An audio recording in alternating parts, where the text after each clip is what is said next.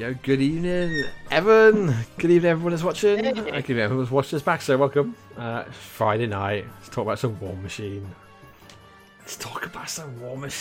Right. So excellent. There's some pretty cool stuff. So we've just been talking before we went live about what each of our thoughts were about the dynamic update, what we've seen so far. So I thought, I'll just repeat it because it's kind of interesting, right? See our viewpoints. I thought that what we've just seen in the quality of life update is more than I expected. I expected like a really like slim, like little trickle of info coming out of maybe this will happen, and as we get closer to the actual date of the patch, that's when we'll see some actual juicy bits. But you said you thought they'd be hitting us with some more interesting stuff. I expected to see less content, but more juicy content. Like more tease. I expected more things to be excited about. I don't have a lot to be excited about in this one. There are a couple of interesting ones, and we'll go through it and I'll gush about those. But I definitely didn't see enough that made me sit up and take notice, which... Yeah. You know, if they're going to do this once a week, I'd have thought should have thrown something a little juicier than what they've thrown in. Yeah, well, it's not very long to wait either now, right? 'Cause it's the 21st, the patch. So 20 days, right? That's not that long. I mean, practically we're talking about 3 weeks. Yeah. But, you know, I'm an impatient gamer. Hey, everyone wants to see stuff. I think technically I'm 1 year off a millennial, but you know I'm still an instant gratification guy. Give me my sweets. Fair. Okay, I can get behind that. So let me just check everything is working in there. That's fine. So we've got a couple of things to discuss tonight. We're going to go over the dynamic update preview. If you've not seen it, the quality of life thing that Faye has posted up. We're going to talk about the Zero Warlocks who've just gone live. Yeah, that's... Hello, Luke and Chaos Black. Some nerd rage going on here. So that'd be interesting to see. I've not properly looked at them. I said to you before we went live, I've looked at Kruger. Kruger was the one I had to like go straight to. Not because I'm a circle player, but I was just like, please don't give them too much. On a positive note on those, like I'm not talking about any rules yet. We'll get to those. I will definitely get to those. Yeah.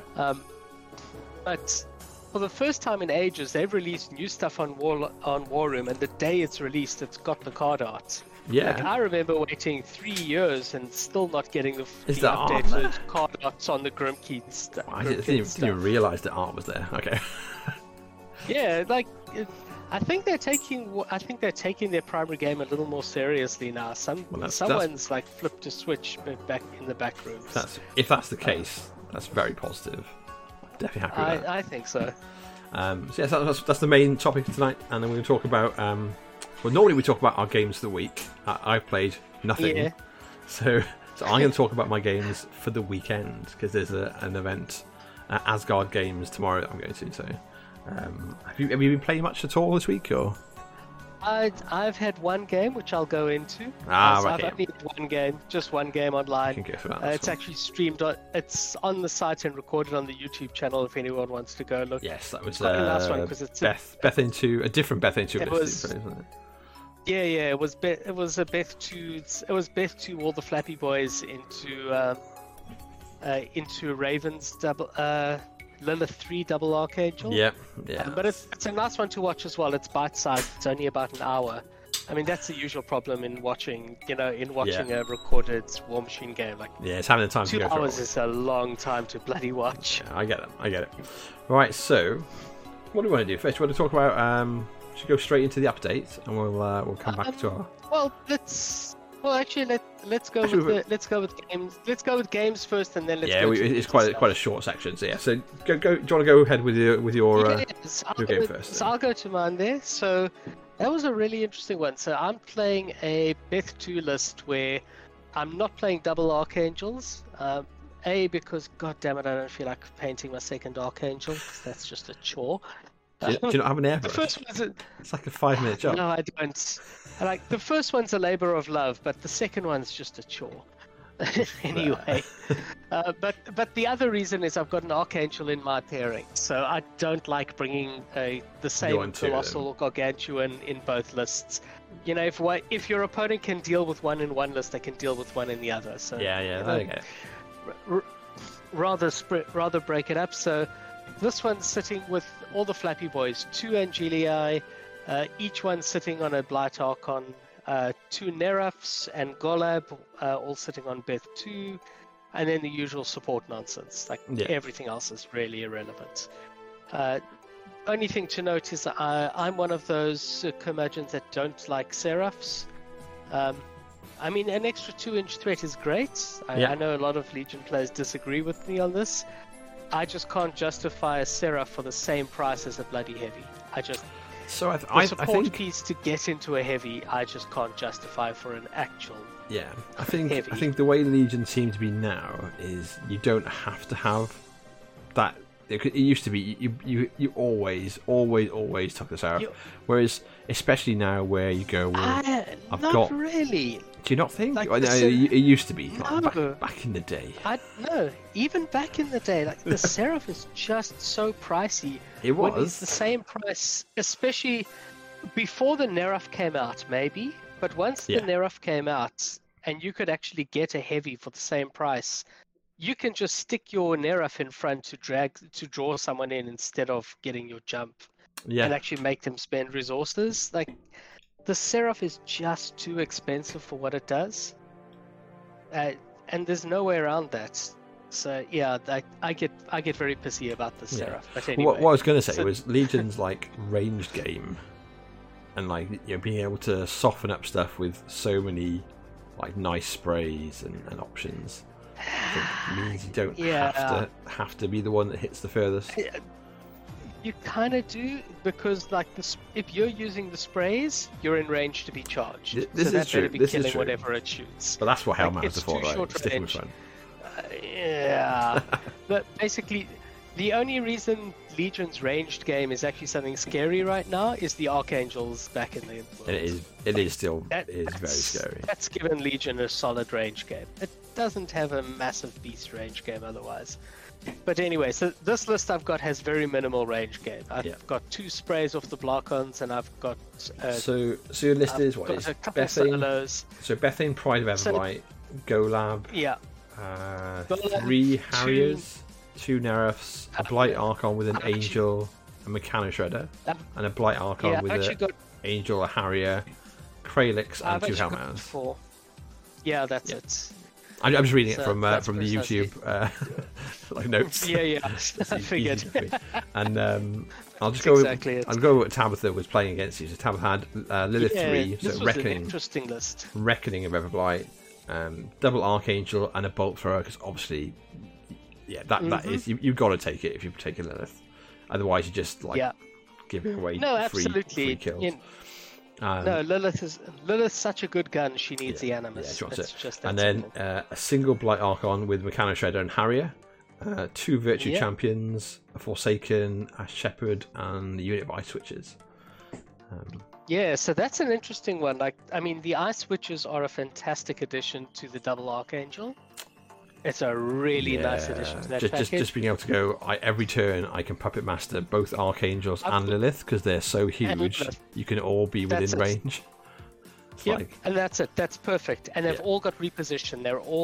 They've all got crazy range games. Like, it's a really strong list, and it's interesting because it's actually an answer to the Beth 2 double Archangels. Yeah. Like that's a list you build to beat Beth 2 double Archangels, because basically Beth 2's now got to take it on the chin because Lilith's Archangels out-threat Beth 2's. Yeah. And it's always got a scary threat. The assassination threat on that is ridiculous. Not too bad into my matchup because thankfully Beth 2 is immune to fire, which means all the Archangel guns can't kill Beth. Yeah. But so that's pretty big. So true to form, I do not get first turn. My rerolls don't help me at all. Yep. She basically just comes screaming up the table with the 2 Archangels, hanging back with a bit of the rest. And this is one of those times where, again, I like the way this list plays because you shove forward and you say, cool, I'm feating turn 1. And this list is interesting because you don't have, you've actually got too many feat targets. So you've got 8 targets, so that becomes your 5 heavies, Bethane is 6, the 2 Hellmouths are 7, 8. And you actually can't feat on your Harriers. Yeah. But you can hold on to a little bit of Fury with Bethane, use the feat to move damage to Bethane, and she can transfer to the Harriers. Yeah. So you've got even more boxes to play with. Yeah. Which makes for a pretty scary thing. So I basically shove myself up. I stick Transmutation on Golab to make him a nice defense 15. I use a bit of terrain to make it hard to hit my angels, each hiding behind a wall and various things, and shove up and feat. One thing that left me in a bit of trouble was I stuck one of my Hellmouths a bit too far to the side, so I really stretched the edges of my control range to catch an Angelius to threaten the right-hand zone and to catch the Hellmouth in the left-hand zone. Yeah. And Tabitha capitalized on this. I was very upset when I saw her measuring this out because she was 100% right. She walks up a bolt thrower, she shoots Bethane in the face, and pushes her 1 inch, which is just enough to get her out of stop control the angel of the Angelius. So this poor Angelius, who's not even in her battle group, but now can't benefit from her feet. Yeah, so he's now just flapping on his own. It's now flapping in the wind. Both the Angelii have +2 armor on them, which is solid. So she throws in she throws in both of the Virtue champs just to stick some damage on me. A little bit of a mistake there, although, I mean, the Virtue champs, it's amazing the damage they put out. Like, those solos are pure gold. Yes, I still hate the models. I hate them with a passion, but damn, they're strong. They are good, yeah. So anyway, those rush in, they do some damage, but she got that order wrong, so one Archangel ends up doing bugger all, because she's engaged all of my models. And yeah, I remember watching it and you going, "Has that Archangel just done nothing?" Yeah, yeah. She immediately was like, "Yeah, I'm mistakes." But yeah, it was a misplay. Like, okay, fine, it happens. Yeah. And then in comes the Archangel to hit my Angelius, and it's only about a 60% for that Archangel to kill the Angelius. Like, that armor 19, defense 14 is not fun for a mat 6 beast. Yeah. So, but yeah, the dice stay true, and she does kill that Angelius. But here's where she got a bit surprised. So I'd done a little bit of damage to that Archangel with tentacles, but it's pretty easy to do. And I'd made sure that the Hellmouth on that right-hand side was upkeeping Dissolve, so it can do the armor debuff. Yeah. But basically what happens then is my turn, between Kralix dropping the Archangel's defense by 2, the tentacles then drop the Archangel's armor by 2. Kralix with 2 poison shots does a good 10 or so damage to it. And that single blight...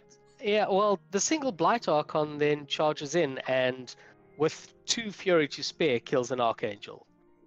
And nice. So Kralix, is this your first game where Kralix has not just died? It's the first game where Kralix has survived.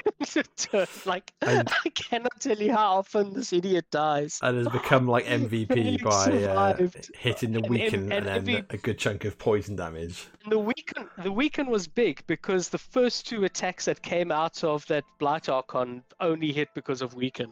Fair. Like, man of the bloody match there. But I mean, this one just to me highlights exactly what I was saying. Was it last week or the week before, where we were talking about the nerfs, and that I was so surprised the Blight Archon got off lightly. Yeah. Like, that Blight Archon takes buffs way too well. Yeah. Like, sure, I've put a +4. I've put a +4 damage on it between Dissolve, and I obviously threw Transmute onto it. Yeah. But that is 1 free, 1 boosted, and that is 2 basic, you buy another 5. That's 7 power 17 attacks. 1 boosted that I'm getting out of. That's 8 point solo. Some value 9 there. points. 9 points in 3 weeks. Like, that's not okay, guys.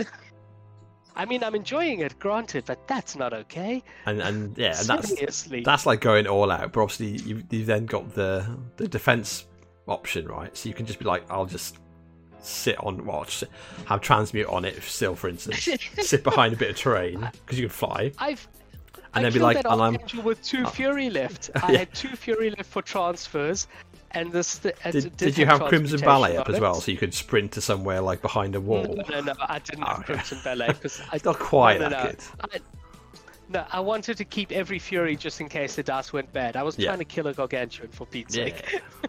I'm not that greedy. So I mean, I killed the Archangel quite easily. And then, Tabitha responds. She kind of freezes a couple of mine with her feet now. I suppose for those who don't know Lilith 3 or Beth 2 that well, the big limitations when I feat is that I can't be made stationary, which basically means the turn Lilith wants to feat, she can't. Because it's just useless. You force her to hang on to it till the next turn, basically. Yeah, exactly. So, I mean, I kill the Archangel and I go up 2-0 on control, which is a big deal. Yep.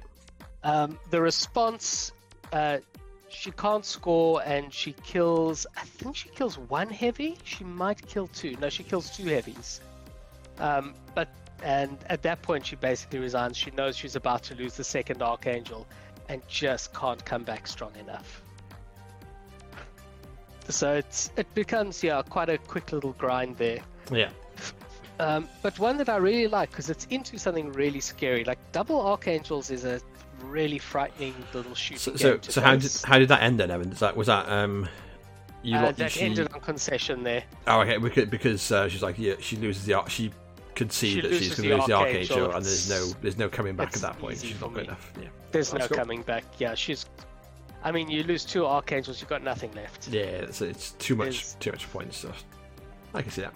As I think that basically she would have lost an Archangel and a Blight Arc on that turn. Yeah. And there's no getting out of that. Yeah, that makes sense.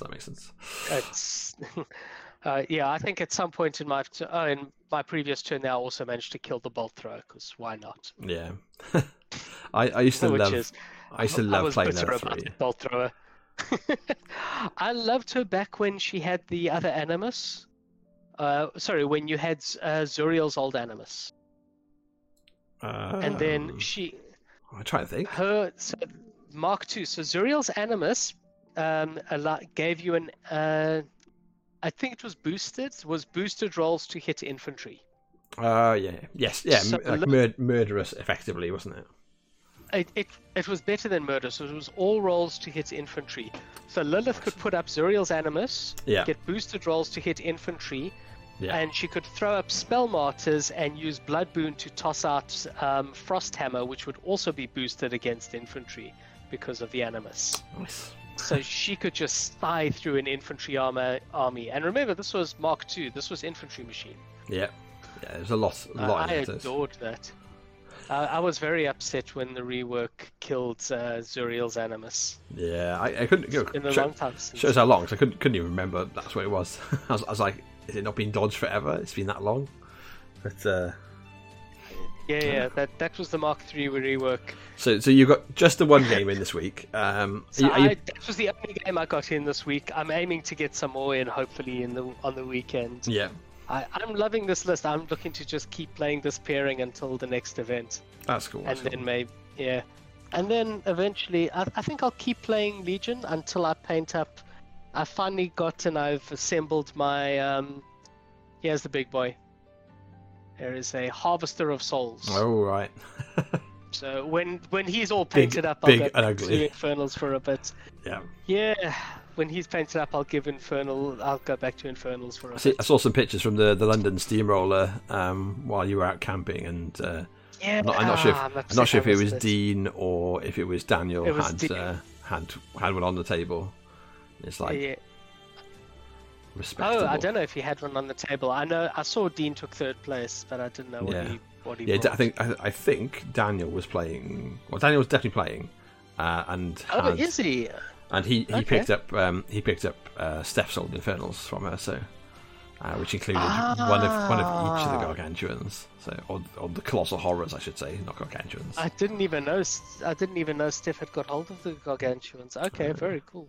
That's pretty cool. So we'll see, and obviously Daniel's Daniel neck of the woods. So maybe when you go to Brighton, you'll see. Oh yeah, there's a good chance I'll be running into the south, the hard way. Yeah, the south is basically like infernal Mecca in the UK. I'm not sure where else it's being played.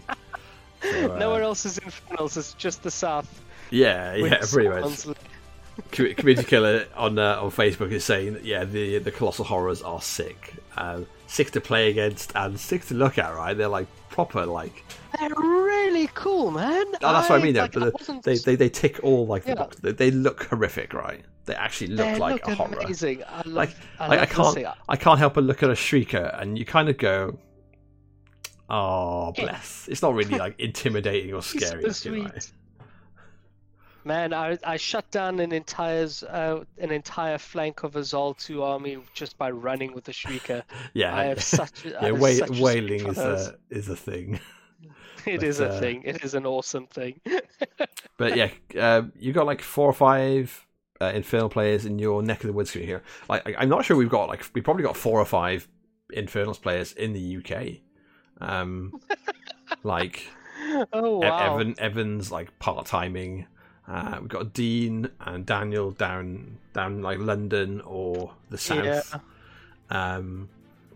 Lewis in Cardiff was playing Infernals, and he's moved off them completely. Right. He sold them on. Obviously, Steph stopped playing. I think she was the only Infernal player up north. So yeah, I can name 3. I can name 3 people playing Infernals. We'll see, but like. But there's obviously there's metas that are coming back. There's metas that are growing that we're going to start to see a little bit more interaction with. So it could be that I'll turn up tomorrow. I was really glad to take a look at the photos from the event I missed on the weekend. It's like here's like 3 names I don't know. That's awesome. Yeah, that's pretty cool. It's pretty cool to see.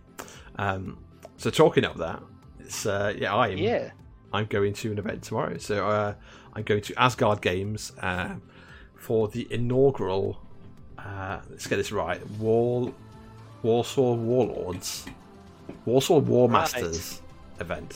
Warsaw War Masters. So it's basically like the old Warlords of Warsaw have basically moved like where they play to this new really nice looking venue. It looks a little bit like Firestormy in how it is. It's got like its own cafe and its own like coffee shop, and then the games store itself, and then a gaming area. So it looks like it's got a bit of everything. It looks really nice, and so yeah, I'm looking forward to going there. And I've not played with what I'm taking for some time, so it's gonna be interesting. But I've been playing Grimkin. But like with the upcoming patch, the upcoming changes, I was like, I've got this Convergence army, I've got all these fucking angels, and I've never taken them to an event. So I'm taking them because I'm like, well, I need to get some value out of my spend, right? Before the nerf hammer comes down 3 times on them. So into the ground. I'm going for full angelic bullshit in Convergence or Mercenaries, whichever one I want to put on my form. So I'm playing. Oh, bless you for doing it somewhere I'm not playing. So I'm playing double Aurora. So I'm going to make some friends tomorrow. No, you're not. Very kindly, Ben Thomas, one of the England WC players, is lending me some of his Convergence, so I didn't have to scramble around building and fixing all the rest of the stuff. So I've only had to like build half of my list and arc them all this afternoon. So I'll quickly run down what it is. It's like nice. there's nothing nice about it. So it's Aurora and Newman of Aerogenesis. So that's Aurora 1. Crucially, the Aurora 1 thing is every turn is +2 speed and flight to all the infantry. And what's it called? and the models can boost from here with arcane might, same as Vlad. Chapter Master Cantor, like, yeah, who needs friends? Yeah, who does need friends, right?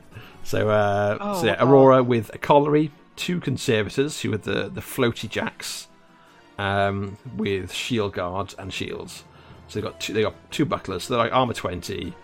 They're only power 15, but they get Hand of Vengeance, so they're effectively 17 if you kill something near them, which is fine because I've got another 4-point armor swing as well. So 21 if I'm landing everything, which is not too bad. 2 of them and a diffuser. Which I'm not normally a fan of, but I'm like, I'm going to take it to see if I absolutely hate it, because maybe that's the thing that like is the cheeky extra threat extension for when Gatsby isn't a thing. So it's if you've not seen the diffuser, they're the little like they're like the Imperial droid. They're the Imperial droids, right? They shoot something and it's a beacon. Yes, they have beacon and they have luck as well on their gun, or luck, on their gun specifically. Yeah. So it's a range 11, power 11 gun, 1 shot only with beacon. Yeah. So it's not too bad. You get the reroll. You boost it, you reroll it. I did have 2 in the list, but I was like, I couldn't bring myself to build a second one.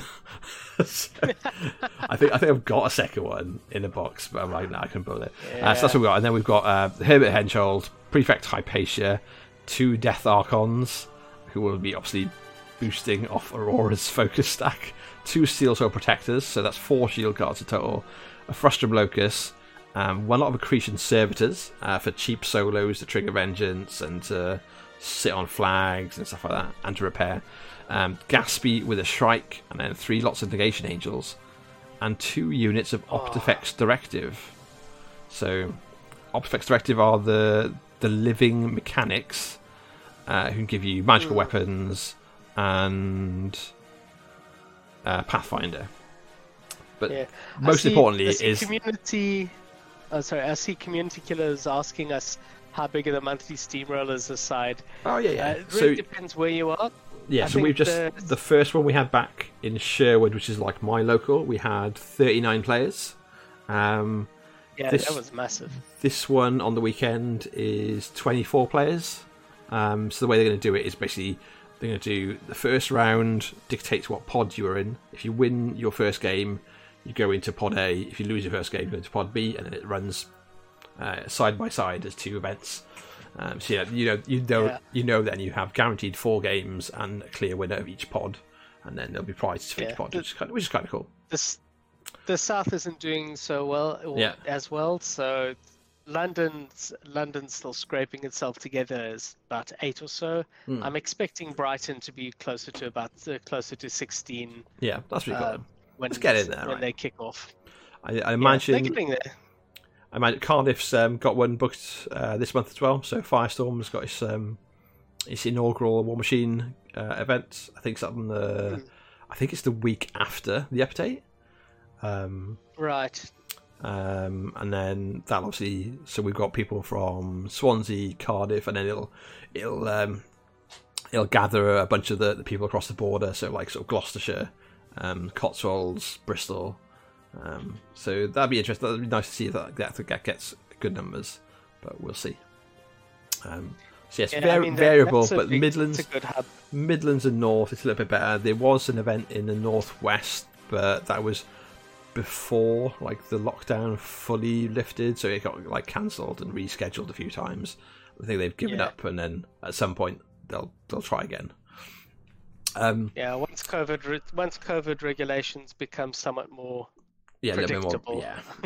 We'll see how it goes. So yeah, we're getting there. We're getting there though, which is nice. And then so back to my list. The last 2 things in the list were the 2 lots of Optifex Directive. So the crucial thing is they're living. So they're basically a bunch of guys that can do a big repair job on any of the stuff that's not the Archons. Give me magical weapons on the Negation Angels if I need it for some reason. Or all terrain on I don't know what, on the Steel Soul Protectors. But basically they can run in front of the Death Archons and be things that will trigger vengeance and give me corpses. Basically. So that's the one list. So obviously it goes pretty fast. So the Death Archons threaten like 16 inches against the beacon target before they go forward. So every time you say something awful like that, all I can think is like, I've got those boxes here. Do I just assemble Kruger and be the bad guy? I don't mind. I played Aurora into Kruger so many times now. I kind of feel unless the players like really on their toes, I've got a good old chance. And so that's talk about the second one. An even game that. Yeah. So the second list is Aurora 2. So it's literally Aurora 1, Aurora 2, Strange Bedfellows, with a Colliery and Nomad. Nomad being my like Merc Jacket choice, just because I like the extra mat on the charge. And Tried and True is a nice cheeky benefit. Right. Like, the ability to go, I'm gonna just automatically pick up an extra point of repair when the theme gives me an extra point of repair.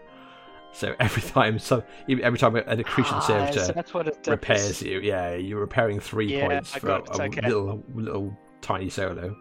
Then 3 Tesselators. 3 Tesselators because I couldn't find enough spare Tesselators to bring 5, which I was going to. And then Hypatia, double Voids in this list. Frustrum, Accretion Servitors, Algorithmic Dispersion Obfex, the ADO, and then Gaspy the Shrike, 3 lots of Negation Angels, 2 lots of Clockwork Angels, and then an Obfex Directive. Oh, neat. Okay. So yeah, a little bit of different things there, and partially dictated by the lack of Tesselators in the UK. Basically, I was starting to make my own, but like I was like, nah, I don't have time. Tessellator stock is about to go up. Kruger's Windstorm can't drop their range anymore. But unfortunately, they've become more expensive, and the rest of the stuff you take with them isn't as good. So, I mean, swings and roundabouts. Still. Yeah. But yeah, as Community Killer said, like Death Archon's 21 in a proper Merc list for Aurora 1. It's like. So you add, right? Is that in? Is that just if you take them out of theme or in? Probably out of theme, right? So you could take an Ironhead. You can take Nemo. Nemo can summon in an Ironhead, right? Doesn't matter. So you take Nemo. Oh shit! Like seems okay. Seems fair and balanced. It's reasonable. And obviously, Strange Bedfellows gives them Swift Vengeance as well. So if you kill a living, kill a warrior, kill a warrior model within 5, then they get Vengeance. So that 16 inches becomes 19 inches, which is where the 21 comes from. I think in the community I was on about, it's basically that plus the lift, whatever it's called. So Community Killers just reply, So Nemo 4 for the Ironhead, Diffuser, Aerogenesis, Swift Vengeance, so all the stuff base I talked about, and capping out on the Vengeance and the sneaky lift, and you don't have to take it out of theme. Of course, you could take it out of theme, right? Power Lifter, just bring on Ripley. Like, why are they not just like in Ripley suits, living the dream? So that's what I'm taking on the weekend. I've had to borrow a load of stuff because I've got like 1 Death Archon proxy I've not built, so I'm borrowing 2 Death Archons. I've only built 1 Tessellator, so I'm borrowing some Tessellators. Yeah, but I was like, I've got all this stuff.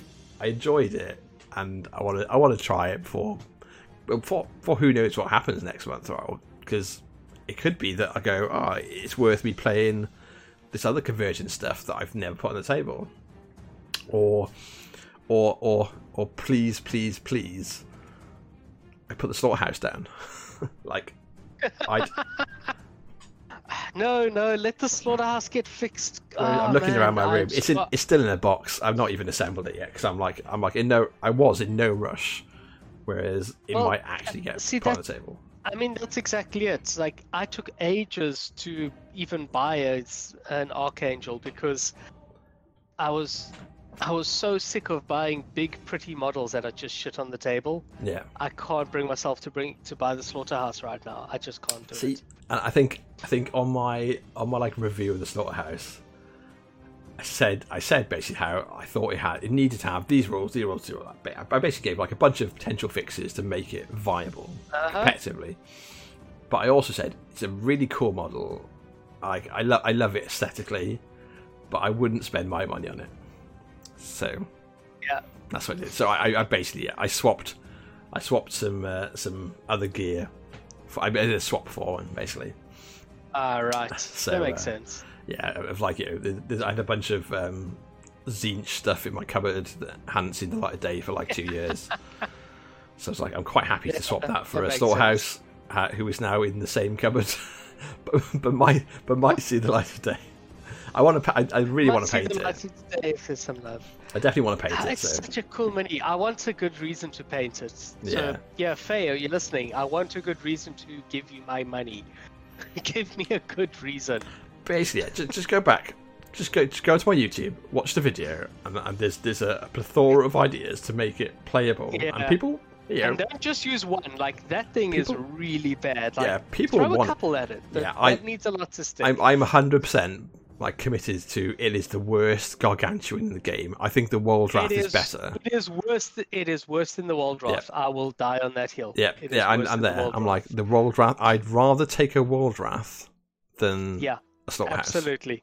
It's like that. It's like you need some work there because you want to sell models, and you want to see like if someone came over at our club and looked over and I was playing, I don't know, Child or Dreamer, with a Slaughterhouse and a plethora of other things, like it's just gonna look fucking cool, right? It's the same as you go over a game shop and you look at someone playing Storm Raptors and Archangels and you go, the biggest, best, coolest looking sculpts that can get the sweetest paint jobs. To the table. Yeah. You walk over to the table and you look at that table and you want to know what they're doing because you go, what the fuck is that? Like that guy's got a haunted house that's like stomping through the middle of the enemy army. It's one of the kind of small, little bits of forgiveness I give towards Archons. Like, they're all grossly overpowered for the game. Like, even after the nerfs that have been proposed, like, they're grossly overpowered for their points. But they look cool. Like, those are cool minis on the table. Yeah. And I give them a lot of credit for that. Yeah. They need to like get behind it. I'd love to see this update be a real positive change, and I've got faith at the moment. If anyone from PP is watching as well, please reply to my emails. like there's people that are producing content and trying to help the game out. Just communicate with them. It's a cool thing to do. At least 80% of my emails are not swear words directed at you. Like, you can ignore those. Yeah, it's all good. So, let me just take this the thumbnail off here, and we'll go. This is what we're looking at. And what we're talking about now is that the dynamic update preview, which is a quality of life update. So last time we were on, I was gushing about the previous one of these. So I'm a little more downcast now. Well, it's very much like here's a couple of things that are going to change. We know that Sackborn is changing in like the text fluff, and we know that there'll be other rules cleanups and stuff along those lines. So we'll see. We'll just go through it as it is. Just go through the doc. It's not that long. Just give some ideas. So it starts with, first of all, the 0 level warlocks are now in War Room and on sale. You got to buy them direct from PP, I think. Which is an interesting choice. We'll dive into those when we're out of these. Yeah, I don't know why they decided solos had to be direct purchase. Like, did they not think small stores were pissed off with them as it was? Or maybe they can't. Maybe it's like a distributor. Like we keep on hearing, is distributor problem where the distributors aren't willing to basically work with them anymore for whatever sins of the past. Get your shit together. Yeah, Like, so, I'm sorry, like your entire job. Like, I know I hear a lot of people making excuses for privateer here. I'm absolutely ruthless on this one. All the rest of the stuff like that we love, making the game, designing cool minis, those are ancillary. Your business is to take toys, get them in packages, and get them to the customers who want to give you money for them. yeah, That's your business. Everything else is secondary. yeah. If you can't get your distribution right, you're failing at your core business. Yeah, and Get if they your can't shit get together. toys to people, that's what opens the doors. Or if they can't get toys, or if they can, but people see it's an obvious cash grab and see through, basically call bullshit, like with the Hermit, unfortunately. That's what turns people to go in. We'll just build our own or print our own. But that's a conversation for another week, right? Yeah, we've talked before about how they've killed a lot of their goodwill there. Yeah. And when we do, and we definitely have a 3D printing and other such fun things episode coming. Yes. We will absolutely be revisiting that, and it's not going to be pretty. yeah. I know what side of the fence I'm on, and I've got a good few number of stuff that's been printed, but the first one was the Hermit. That's what started it. That's what started the avalanche. Yeah, I got an alternative model, and I feel feathers. Yeah. Anyway, right, back to this update. Back to some positivity. Well, Signal. To the stuff that they're actually doing right now, and I can give them credit for. Yeah, they're doing right now, and they're doing it right now. So good on them. So Sons of the Tempest. That's where it's due. So this is like this was talked about in the initial update, that all like the gun mages were basically getting the keyword. So if they were gun mage, they now have the gun mage keyword. If they were missing it somehow,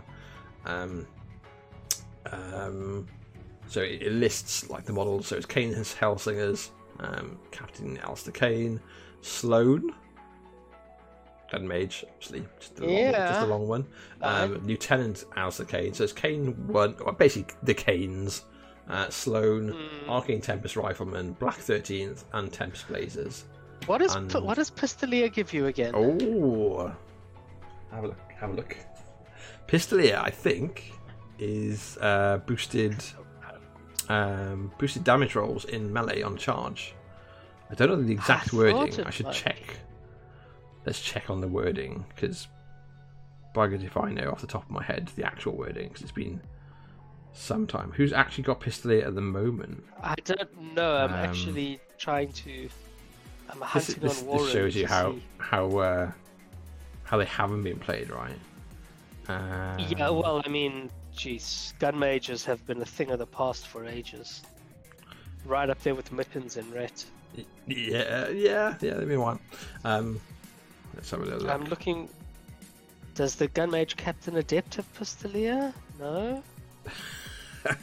I'm pretty sure it's boosted damage on melee if you charge with your gunfighter, you get boosted damage rolls. So essentially, it's like it means that you can actually get some work out of melee guns, essentially, rather than being sad and not ever getting a boost, which is cool. I mean, that's quite a big boost. Then it's pretty scary for Kane. Yeah, if Kane's scary with Blazers, man. The Blazers are speed 9. Although Blazers, I'm not too worried. Like Blazers have the same problem as Raptors.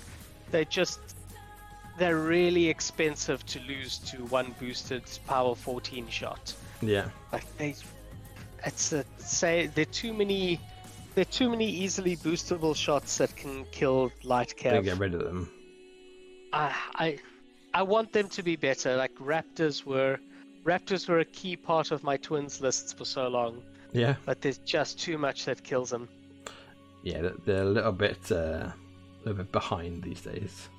It's weird, right? It's not like we've seen like a rapid like sort of change in things, but it's you can see the older things, and they've gone they're way too far behind the curve now, when they might have been really good or at least half decent when they first came out. Yeah, Raptors, I mean, Raptors and now with this Blazers output will still be fine. It's just they won't live long enough to make back their points. Yeah, that sounds about right. But we'll see. I guess it depends on who you play them with as well. They've got obviously like a lot of maneuverability to like go in, shoot, get somewhere a little bit more protected, and it's not like Signar doesn't have a plethora of good buffs to like keep stuff alive, or just this is true, or just bring them back to life. It depends who you bring. There's who can do that? Haley 3. Haley, yeah. And Haley 3 loves infantry. Oh, she does. Mm-hmm. Haven't seen trenches for a long time. Yeah, it's going to be fucking horrendous, isn't it, if Haley 3 comes back in force? I mean, it's such a good caster, and frankly, it's mostly pure envy on my part. Like, she looks like such a fun caster to play, but cool. She's cool. I love how dynamic she is. I will never play Signar as long as I live, so that can fuck off. Yeah, but she's really interesting. I'm so jealous that she came out and she's such a different like design for a Warcaster. She's got such interesting options, man. Yeah, it's cool. She's got great assassination potential. She's just a well-designed caster. Great attrition, Yeah, so she brings her own defensive stuff. No, so now we'll finish flicking off Haley because she's pretty amazing. Flicking off Haley. We'll move into the other Signar stuff and then move on. So these are very much just quality of life. So it's the rangefinder on the Trencher team becomes 1 inch. You're going to see a lot of these. Where some range becomes 1 inch. Yeah, like almost every ability. Virtually every ability that used to be base to base is moving to 1 inch. Yeah, which is cool. They're they're stopping models having to hang on top of each other. Yeah, which is nice. Interesting. I think it's fine, and it's just literally like makes the game a little bit more enjoyable. Doesn't really make much impact at all. So it's easy. This next one though is for Menoth. The Avatar is a fucking big buff. So it's a rules cleanup. This change? So change wording of Gauge Mouth to rules cleanup. This isn't a straight rules cleanup. This is a straight buff. This is enemy models beginning in advance while within 8 inches of this model and in its line of sight must advance, and then it carries on the rest of it, which is towards the Avatar. So as it is currently, basically you stick your Avatar down, it does its gaze, which is enemy models that begin their activation within 8 and in line of sight can only advance towards the model. But this affects everything. So any advance. So Repo. So Repo you can't get away from it. Side steps, you got to be going towards it.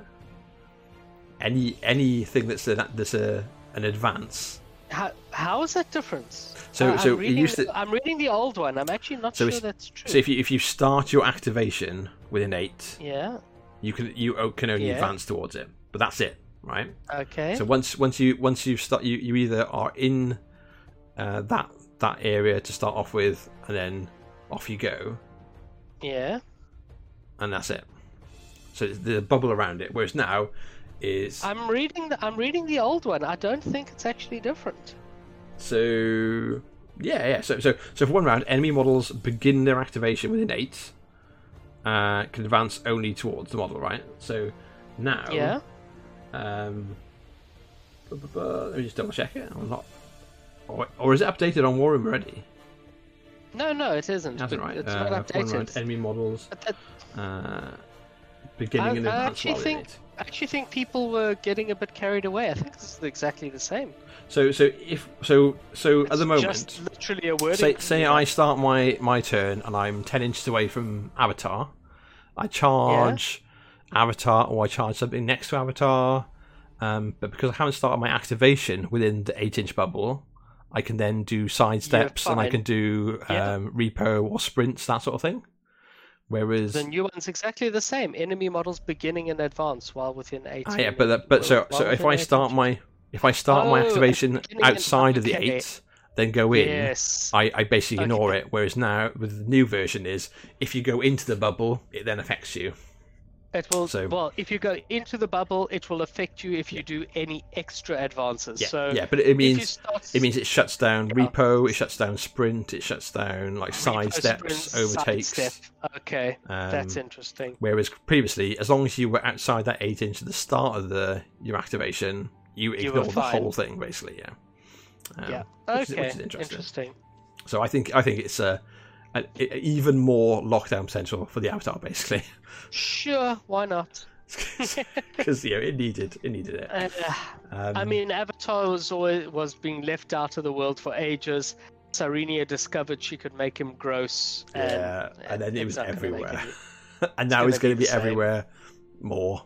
Except for there'll also be. I think Cyrenia. I don't think this is enough of a buff that's going to see him anywhere he wasn't being played before. Yeah, maybe not. It's super hard to tell, right? Before we see what else is coming. The only thing it's doing is it's shutting down like after movement stuff, which is super rare anyway. Do you think? Like after activation stuff, is not a lot of it. I don't know. Sprint, repo, dodge. Is there really that much of it? Do you think? There's quite a bit of it. Yeah. Okay. So. I'm not convinced. I think generally this is my hot take of the evening is I think Cyrenia is going to be an absolute monster. Like she's obviously without having the shield guards to rely on for faithful masses. I think it's going to. I just foresee like the other themes in Menoth getting buffs and buffs enough that Cyrenia is going to flip over. Like I was saying before, I don't see any reason not to play in Faithful Masses. So you don't. So you play with one less solo. Yeah. But you rejig the points and you've got the same list. But we know what people are like, right? You throw them in the bin. Yeah, of course. So we're going to get the usual Menoth players just throwing all their toys out the cot. Yeah. Realistically, drop one solo from your list, rejig where your requisition points go, you're going to have the exact same list, short one solo. But if like the exemplars, like if the stuff in that list get a little bit of a tune-up, they're really good models.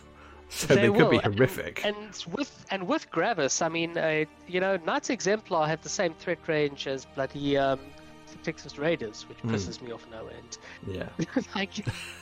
Well, they don't. They're 1 inch short. Are you on? I'm not sure if you're on Twitch as well. Chapter Master Cantor is saying justice for Menoth. Justice for Menoth. I think Menoth are about. Yeah, I don't know. I remember how strong some of the old Menoth infantry lists were, and I'm just like, and that's before Cyrenia.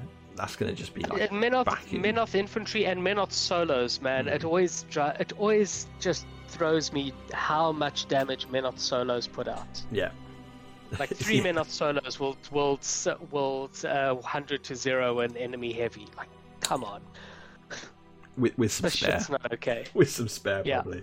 Yeah, I think my hot take is Menoth are probably gonna. I just can see them. I just can see into the future. Menoth are gonna be fucking horrific infantry lists again. We'll see. I might be wrong. You know what? I actually hope so. I want to see infantry back in the game. Nice. I liked the infantry game. I thought it made for some very interesting trade-offs. So the next one. The next one is the Wolves of Winter benefit for Khador, which is now the infantry buff. This is an interesting one, and it's a sideways buff, I'd say, right? So I know some people are looking at it and going, it's a nerf because, and then the justification.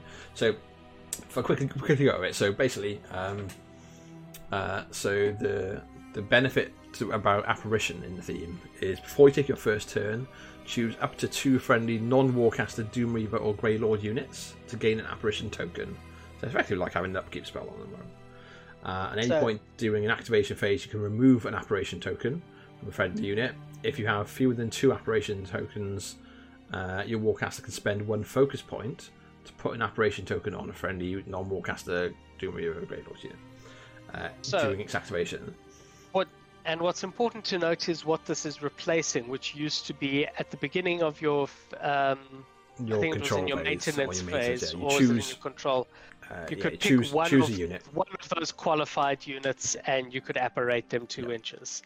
So I know a lot of people think this is a nerf, or it's a little sideways, I think this is a buff. Yeah, so the argument for it being apparating 2 units. Yeah. It's just straight up 2 units. Here's the thing. All the lists that you're playing in Wolves of Winter are really aggressive lists. They're not very hardy. They're like armor shit. They're lots of single wound infantry. They don't survive long. They're there to hit early, hit hard. Yeah. Which means being able to apparate 2 units on turn 2 and turn 3 is gold. Yeah. Just right up there. To be able to threaten further up the board by apparating 2 if you get first turn with your AD Doom Reavers is gold. So I think this is a straight up buff. Yeah. So the argument, if anyone's watching and doesn't get why people are saying it might be a nerf, is the argument is currently it can be any one of the units. So the enemy has to be expected to take the blow from one. But the argument against that is that's fine. But what if it's 2 of the units? 4 units and you've got 2 of them. Because you've got 2 units. You've got so much more threat. This one has a little more counterplay. Yeah. You can say, those are the 2 units with apparition. I'm going to sandpaper those 2 units. The other 2 don't have the extra threat range. Yeah. So this one does have more counterplay, but I think that's a very easy trade-off for a second unit of apparition. Yeah, and essentially you go, well, a unit of Doom Reavers threatens 11 or threatens 13 with apparition. But rather than going, like, it could be any of them, you just go, well, I know it's those 2, but both of them are like poised to be rammed down my throat, and if Flat Feats, they're charging me from 16 inches away, and that means that both units are charging me. You're never going to put all 4 or 6 of you that guy. You know, if you've brought that many units, you're not going to put them all at max distance anyway. Yeah. You're not going to have more than 2 units that are threatening the far edge of your threat range. So. And if you get the advantage, I don't see it as if you get the advantage that you're going to get the jump, you're going to get the alpha anyway. Having one of your units apparate versus 2 units, you know, if you're the one that's going, like if you basically you have to be engaged, right? Your opponent has to come forward, or you just basically just go, well, that's fine. I'll just control all the scenario elements and I'll win, and you've not even engaged me. So when you're there. Horrific. Then instead you're basically putting 2 units into your opponent on Vlad's feat turn rather than 1 unit if they're being really defensive. It's like, well, okay. Remember, this is also Greylord units. That can be your 2 units of gun ponies with Zerks too. Yeah. Because that's what that means, an extra 2 inches of threat on that assassination on both units. Yeah. No thanks. No thanks. It's there. It's right here in front of you. Yeah. Well, or any of them, right? On the Turnians, you know, especially if more infantry comes back, you go, my Turnians are both going to come forward. They're going to, is it Bands of Woe and make new Doom Reavers? Well, so here's the thing. During your turn, you can shift the apparition around, which is interesting. So you apparate during your turn. Yeah. Both of the Greylord units go forward, and you know they're not going to survive next turn, so you shift the apparition tokens over in your turn. You know, because you know, you can spend a focus to put the apparition on a friendly non-war caster. You've basically got an apparition upkeep. You've got a double cast apparition upkeep spell that you can use for 1 focus with infinite range. Like, I don't see a problem here. Yeah, I really don't. I'd take it. And be happy. I'd be very happy with this. So let's get on to the rest. Let's see what else is actually impactful. So next one is for Retribution. So heavy rifle team, rangefinder 1 inch, same as before. Okay. Axis for convergence. It's just a rules cleanup, so I didn't pay attention to it. So any models currently in Axis's control range suffer Curtail, which is -2 speed and strength that can't charge, slam, make, or trample. Yeah. And friendly faction models inside the control range gain Intensify, which is +2 speed and strength. I'm like, what's the difference? What is the difference?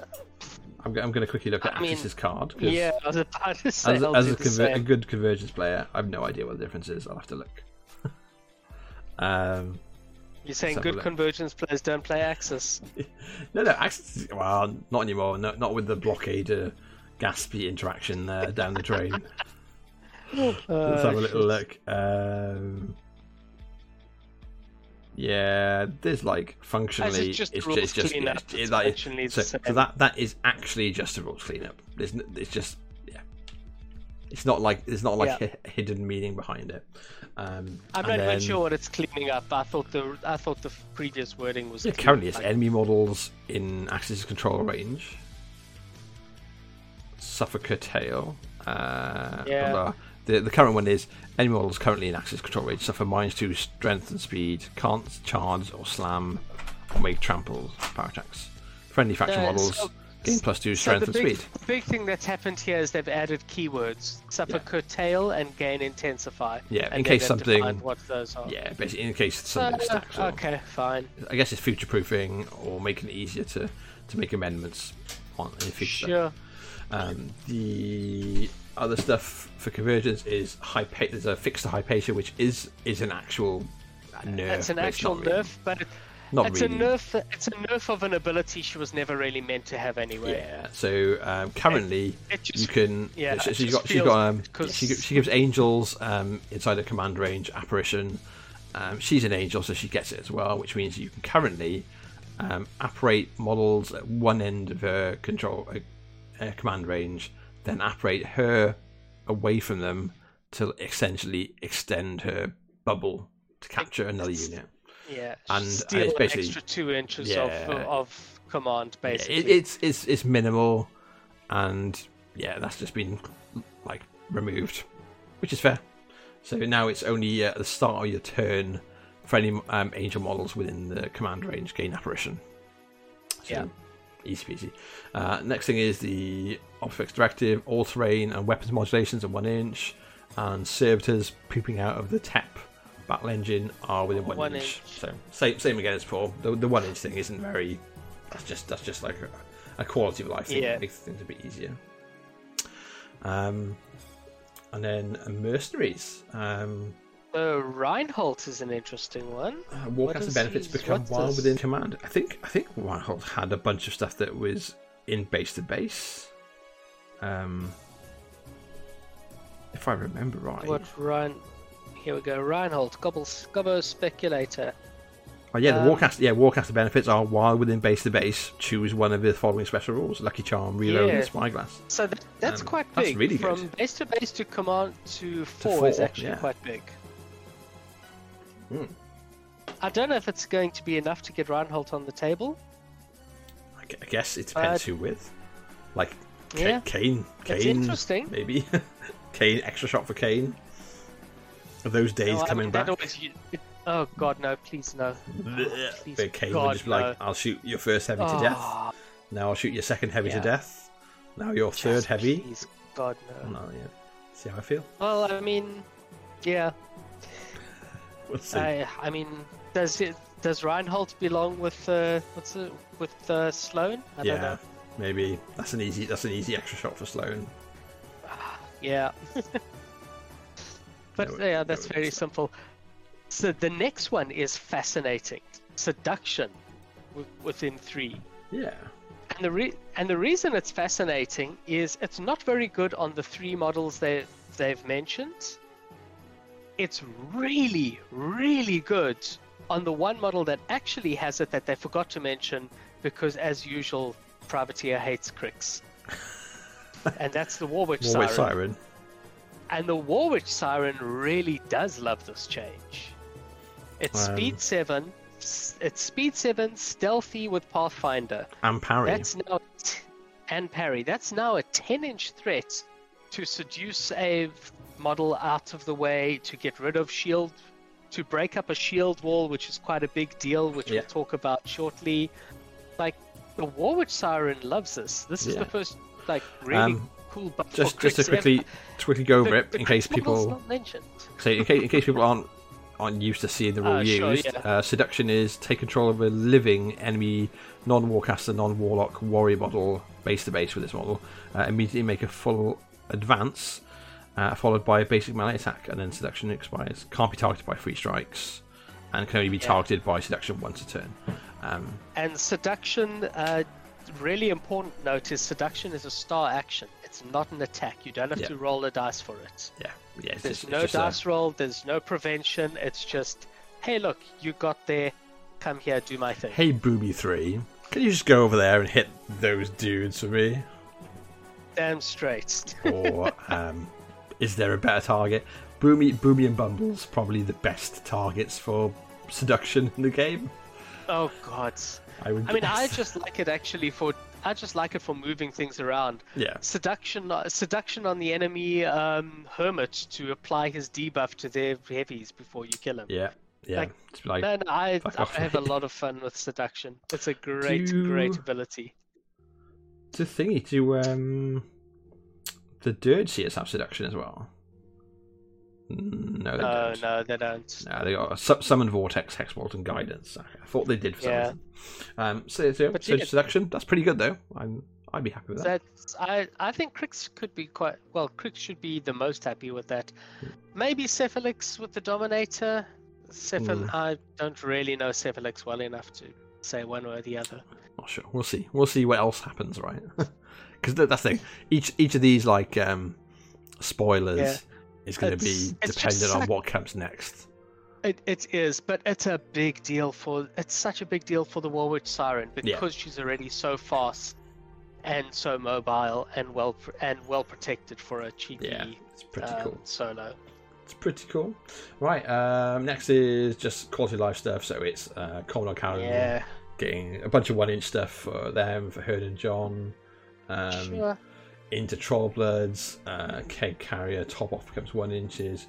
Whelp shedding on the Mountain King becomes 1, and this is actually a buff, I would say. That is a buff because you can really start kind of zoning out you can basically places to actually get in contact you can much more effectively block off landing zones for stuff that's going to go into the Mountain King. It's a big deal. It's that's interesting. Let's have a look, see what I'm just going to bring up my troll stuff. So if you just buy whelps, is that counted as the same thing? Troll whelps, do they come out from spawn whelps rather than shedding? Okay, so spawning whelps, if you bought them, is within 2, so that's just as it is. So this only affects then the Mountain King then, so it doesn't affect it if you've just bought whelps on your own. But it's still, but the Mountain King just sheds whelps for free, so that's really cool. Yeah. I love the King models as well. I think all 3 of them. I hate the boat, but apart from that, I love all 3 Troll Kings. I definitely would paint one. I'd love to paint one. I'd probably love to paint a Sea King. But just do something instead of the boat, and I do like the Sea King. The Sea King's pretty solid. It's actually got some serious guns on it down there. That's kind of cool. Right, and then Scroll Bearers for Doomy. Scroll Bearer becomes 1 inch.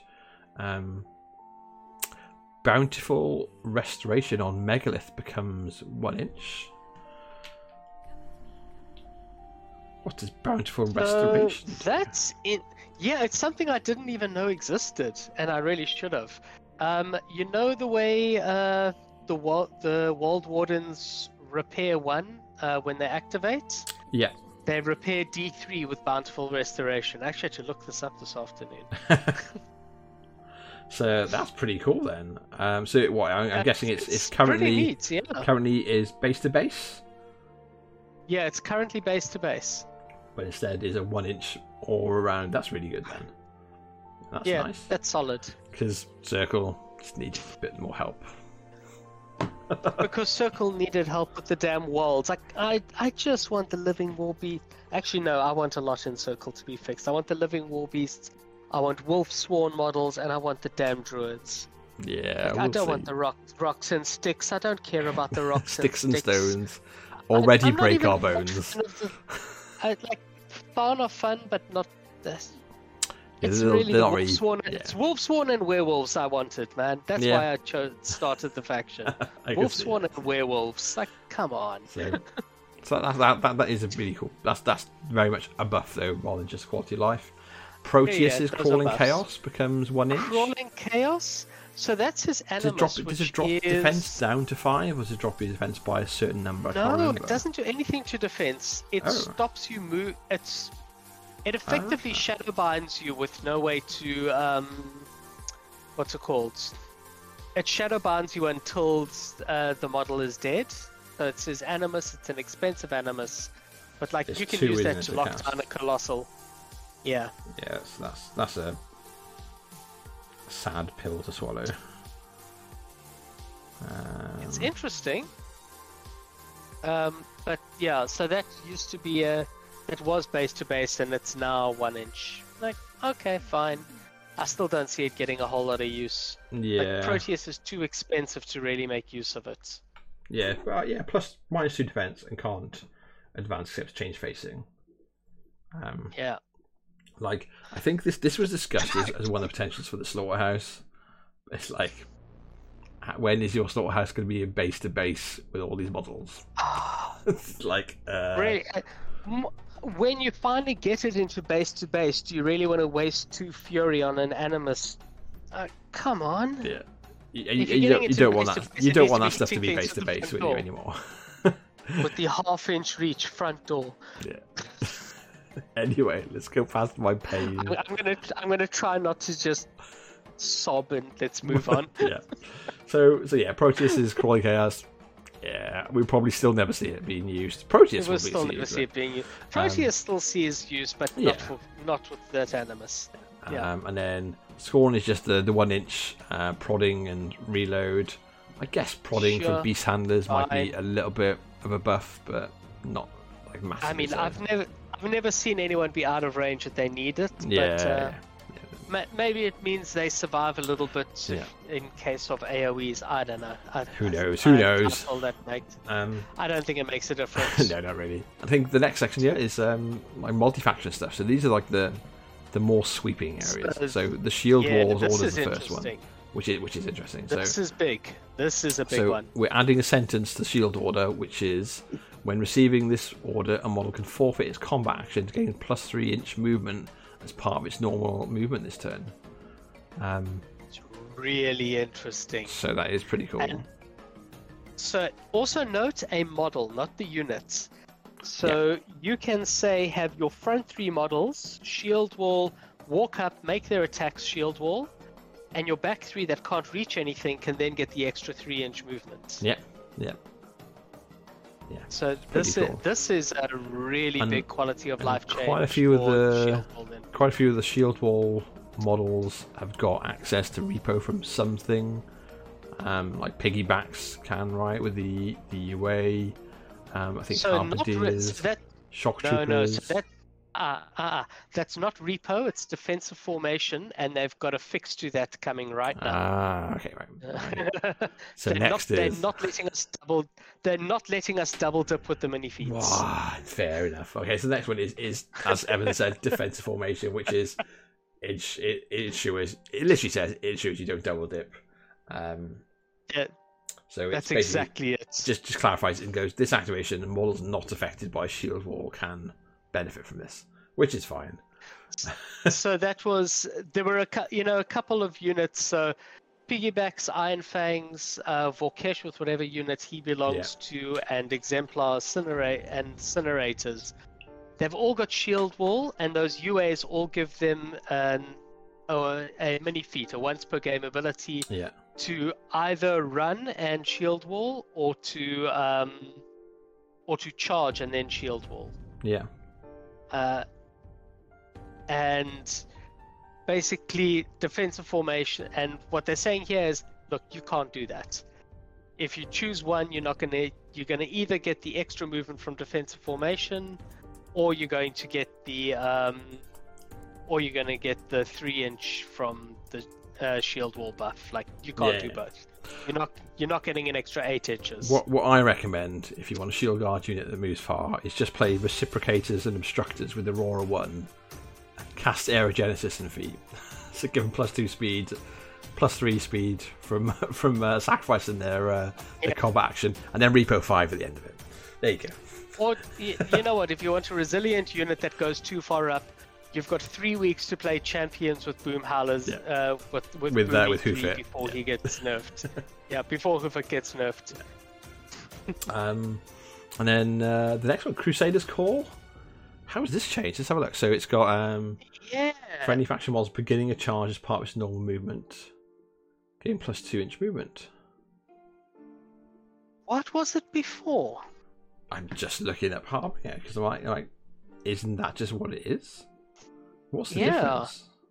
Where's my Harby list?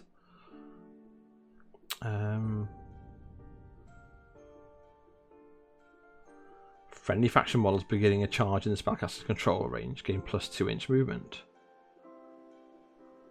Charge as part of its normal movement. So as part of its normal movement being the critical part, how does that affect it?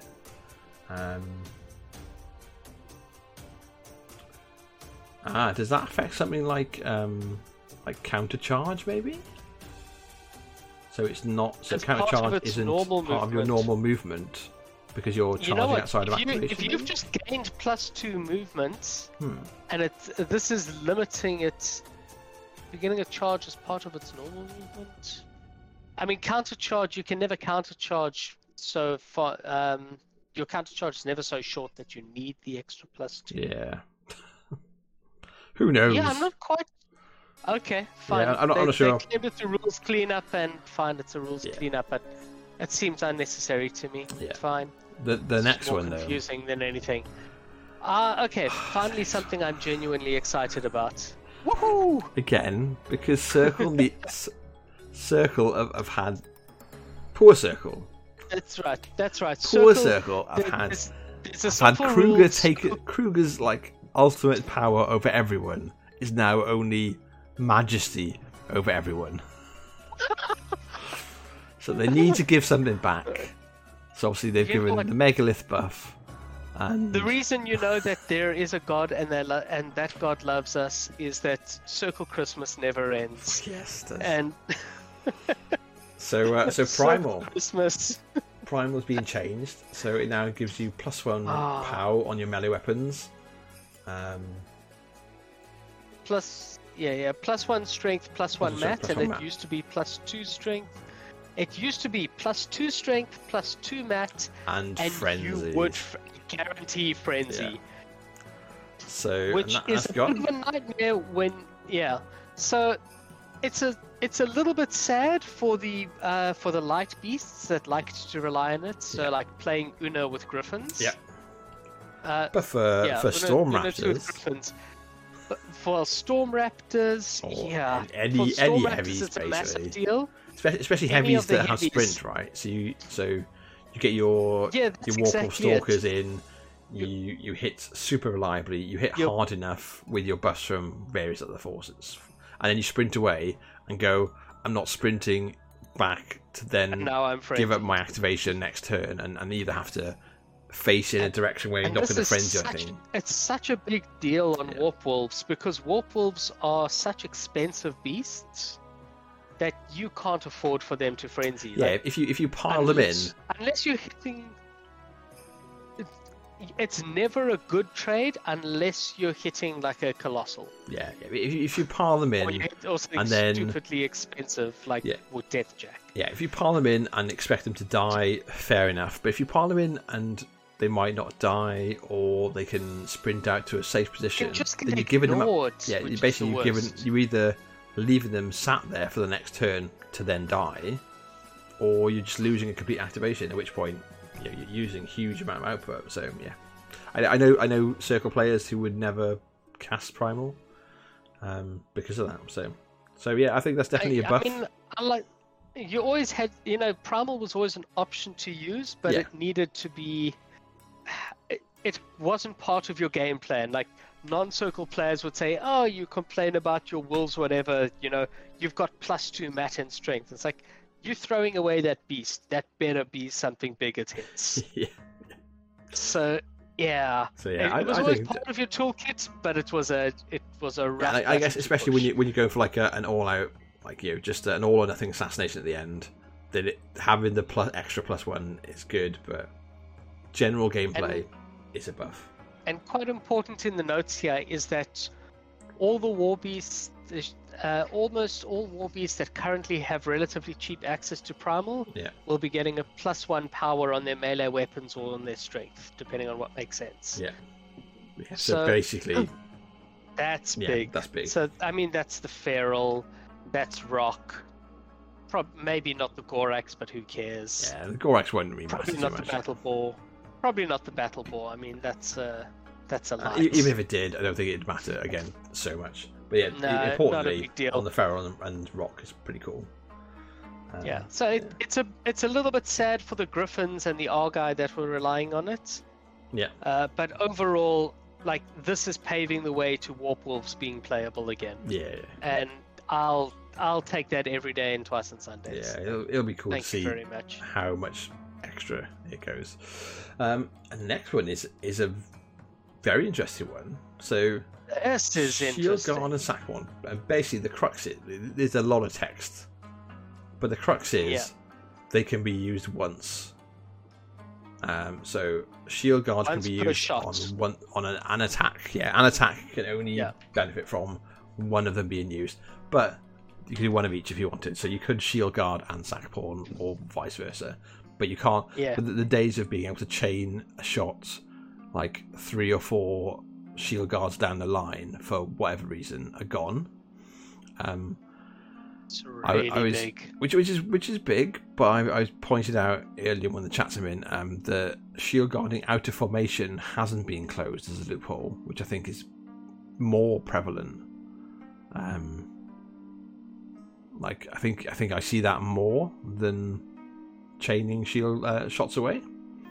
Yeah. So I'm interested to see if that might. Every time I ever saw this, there are 2 lists where this was common. So the first one hasn't been seen for ages. This was like your destruction initiative list.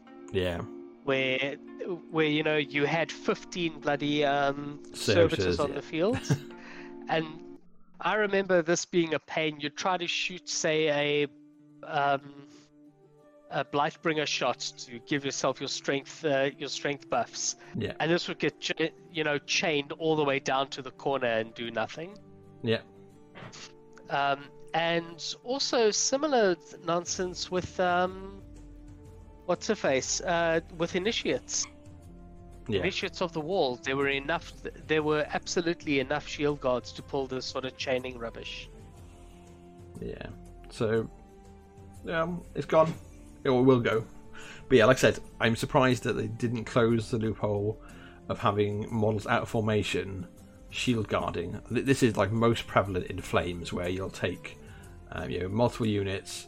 They'll each have a priest or more each, but that priest will run into the other unit and then basically be like, yeah, I'm here to essentially trigger vengeance on that unit at the other side of the table. If you shoot something near me, I'll shield guard it. Then I'll give vengeance to the rest of my pals over there.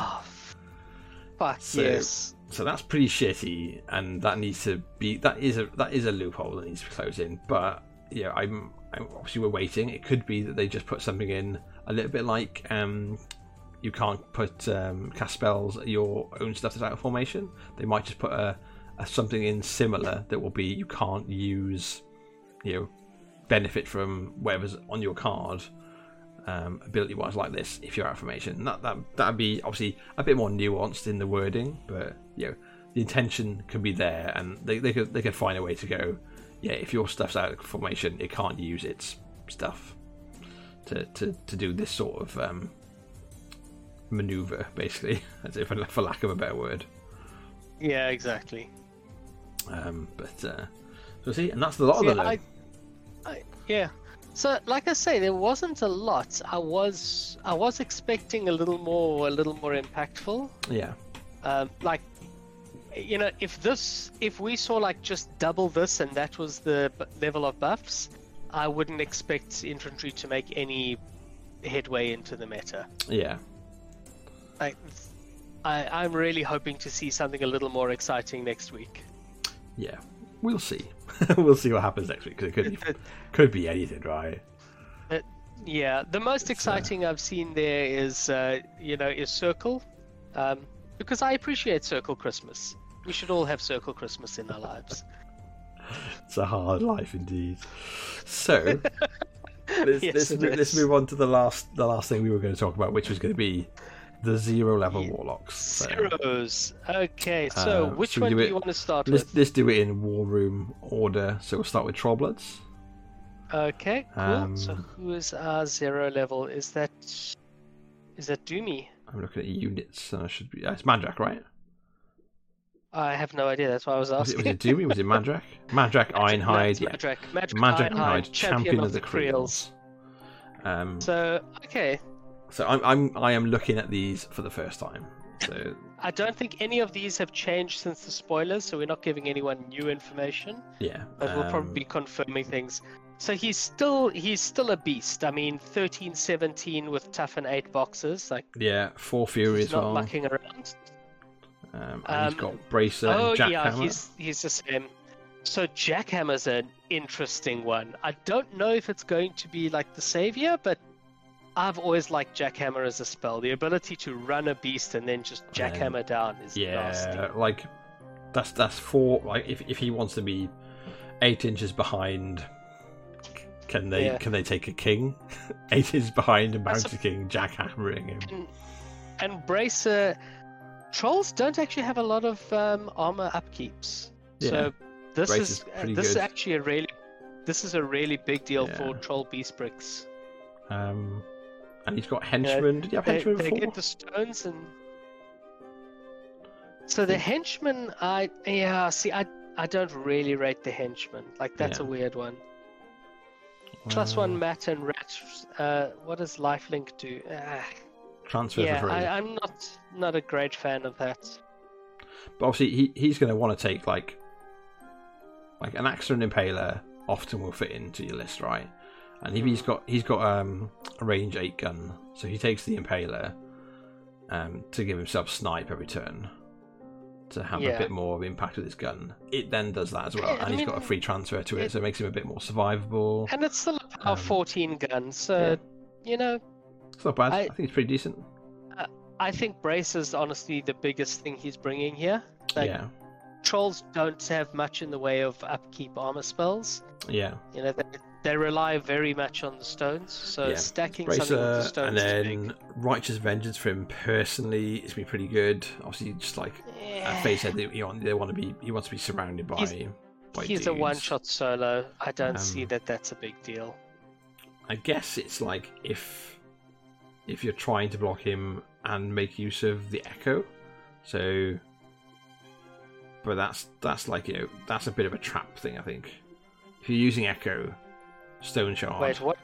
Sorry, what? Echo? The Creelstone Echo on his melee weapon is if he hits an enemy model, friendly faction models gain +2 arm within 4 inches. So that's like essentially a +4 arm swing for something near him. It's a nice bit of brick, but sure. But he's going to be such a target when you do that. Yeah. I suppose he goes up to armor 19 when you do that, so not bad. Yeah. Okay. And you can stick Bracer. Is Bracer beast only? Yes, it is. Yeah. It's beast only. And it means that beast can't be pushed or shoved or anything like that. You've now got a solo that says. Yeah, but you've now got a solo that says "fuck you" to Kruger. Yeah. No gallows now. And anything in base to base with it as well can't be pushed, knocked down, etc. Yeah, which is nice. You can TK first and then gallows. So there are ways around that, but the actual model itself can't be gallows. Luke's pointing out stacks with a stone, right? So if he does hit something, he's armor 19. Stone takes him to 21. Absolutely. Yeah, he's a beefcake, and then he's getting solid. Then he's getting his free transfer. Transfers. Yeah, a free transfer, and however many transfers he's got on top. So at least be 3, right? Yeah. It's interesting. It's of course a nice new tool for Trollbloods. I don't know if he really opens up that much. He might bring Troll Beast Bricks back into the game, which would be interesting. Yeah, it would be nice. Yeah, would be cool. Right, so. Circle of Kruger is next. Here you go. Circle Kruger. Circle Christmas has ended. You're welcome. Kruger the Stormseer.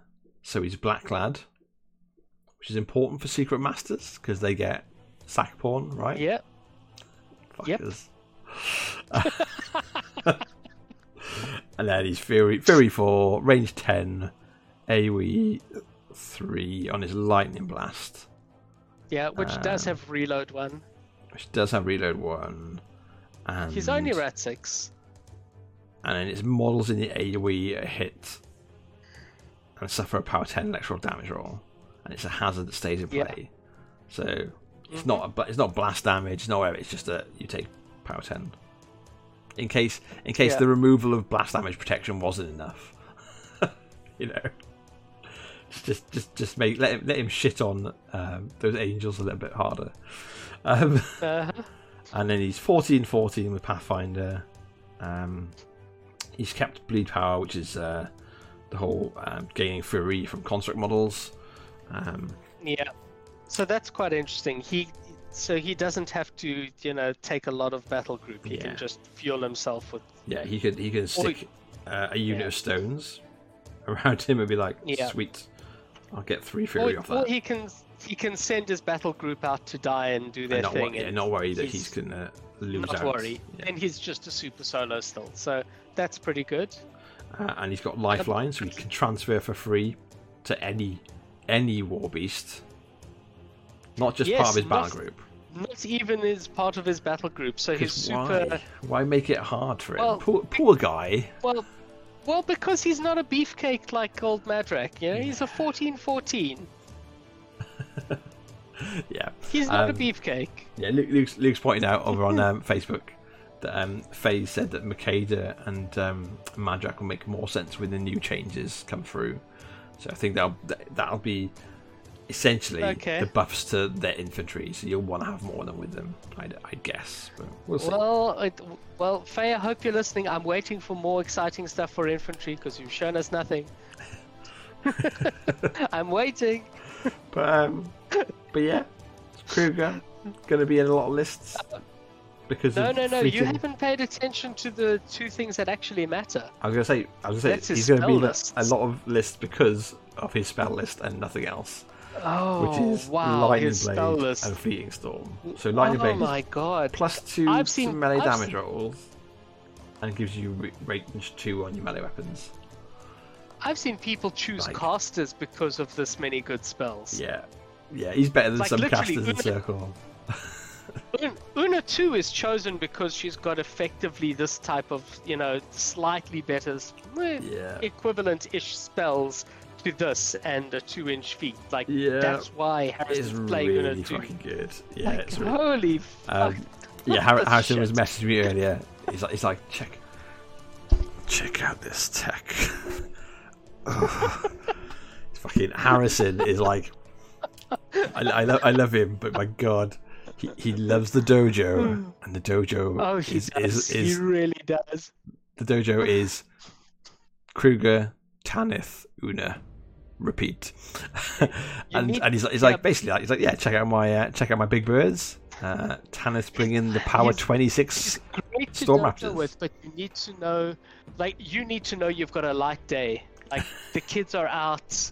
You don't have a lot busy for you don't have a lot on your plate at work. I love dojo and talking lists. You're going to be in here for 5 hours with him. Oh, thanks Luke for the share. By the way, appreciate it. Yeah, so just a flat +2 damage swing because the Circle just lost. Circle just lost a point of damage on those from that primal. Sorry, +2 damage and 2-inch reach. Yeah. 2-inch reach on your feral warp wolves or on all of your goats. Pretty good. Pretty good, man. Kruger is this was the entire reason you ever played Kruger 1. Yeah. Was to be able to put down an upkeep for a 2-inch reach. Yeah. And this gives you strength +2 strength as well. Lightning Shroud? It's basically Lightning Shroud, right? But yeah. It's better than Lightning Shroud. Lightning Shroud doesn't give you +2 strength. It just gives you the 2-inch reach and it gives you Electro Leap. Yeah, and this gives you +2 strength. Come on. So in a vacuum, right? in a vacuum, if Kruger just had one spell, you'd take him, right? You'd just take him for this spell. It wouldn't matter if his second spell was shit. For this spell. If the second spell he had, I wouldn't give a shit if he didn't have a second spell. Yeah. Just this would be enough. He used to have it, except for he does have a second spell, and it's also fucking bullshit. What? What is that spell? Pray tell. Oh, well, it's a 2 cost, so that means you can cast it more than once, and it's a 3-inch cloud. That if you're completely within. Enemy range attacks. Jesus Christ, it's not upkeep. No, it's not. You stack it. Enemy ranged attacks with a range greater than 8 inches. Oh fuck! The range is -3. And it's not the same ability. It's just a flat thing, right? Oh no! So you stick 2 of them on top of something, and give -6 to that big gun you scared of. I think there was. They got to fix that, right? You can't stack. You can't stack, but you can still happily stick it in front. You can protect 2 beasts. I'm pretty sure you can stack it. There's no wording to it. So if you read it, I thought there was something mentioned last week. It's not. It gives. They need to put something in it blatantly to fix it, because currently it's just you've got the 3-inch cloud.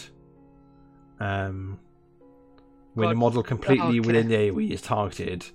The attack suffers -3 range, so it's not the gain like whatever wind bullshit as an ability as like a thing. You don't gain long shadows or whatever. Kruger's middle finger as a rule. It's just a thing, so you can stick 2 of them on the same same thing. We need to be able to stack it because we can't take him in Kruger list. Well, yeah, we need it. It's a way that Kruger can have -6, and then you go. Then you look for the table with fucking the new terrain on it, and you go, "It's okay, it's okay, fuck. Boys and girls, people of whatever flavour you want to be." Kruger is my main list, is my off list because I've got whatever caster with Kruger 0 in the other list. It's so good. I love it.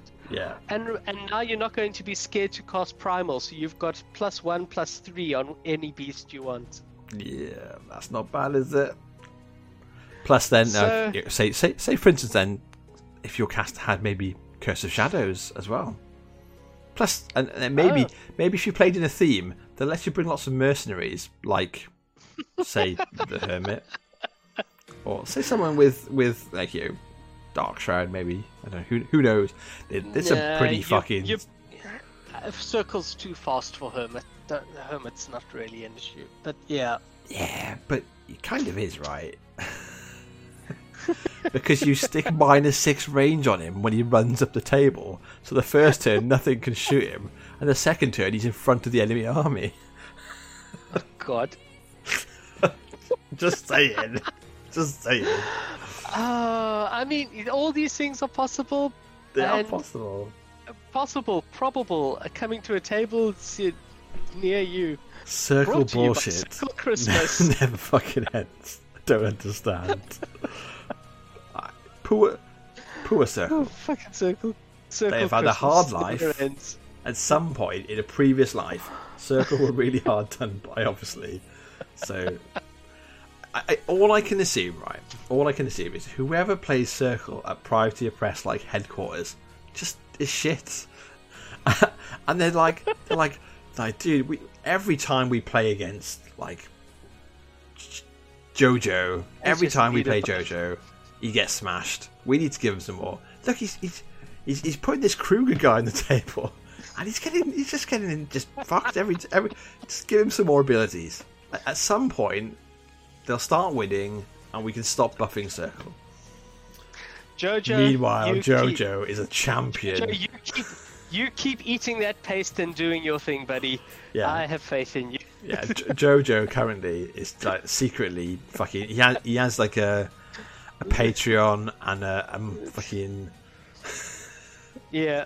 Yeah. Basically, he has like a Patreon account. It's slowly getting just like money. just slowly getting the pyramid scheme money from all the Circle players going. Just accept your weekly beating by the Privateer Press like playtest team, and we will be happy. So yeah, Money well spent, guys. Keep that Patreon going. Money well spent. So it's a minimum of 8, obviously, as Luke's pointed out. But still, it's all about the big threat guns being easier to avoid. But so with that epic rant about Circle having a fucking easy life. Circle is like the Etonian fucking heiress who complains that they have a hard life to someone who's like crawled out of the gutter after they've like been fucking because the rubies on her slipper clash with the emerald on her belt buckle. And they look a little bit garish when sat next to like this homeless vet or something. They're like, oh darling. So thanks Alice for the follow. So let's move away from fucking. Let's move on to Legion. It's happy place. How's Thagros come out? So Thagros come out with Fury 5. So I'm not Fury sure about Thagros. He's really interesting. I just don't know if I'd ever. You're effectively going to trade him for a Blight Archon. Why? Because why he's is Thagros Thagros. Weren't 0? you listening? But none of the other Thagroshes are weapon masters. Because the other Thagroshes are like power 16 and 18. They don't need to be weapon masters. But like, why the fuck did they stop carrying this knife? Like, Thagros with his big fucking with his Hulk hand should be carrying this weapon master knife blatantly, not that stupid fucking two-handed thing. He upgraded to the two-handed thing, which got him to like power 16 in this I guess he gets version. reach, right? And, yeah, and power 18 in the fucking Messiah version. Like, yeah. He's upgraded from puny weapon masters. We'll see. So.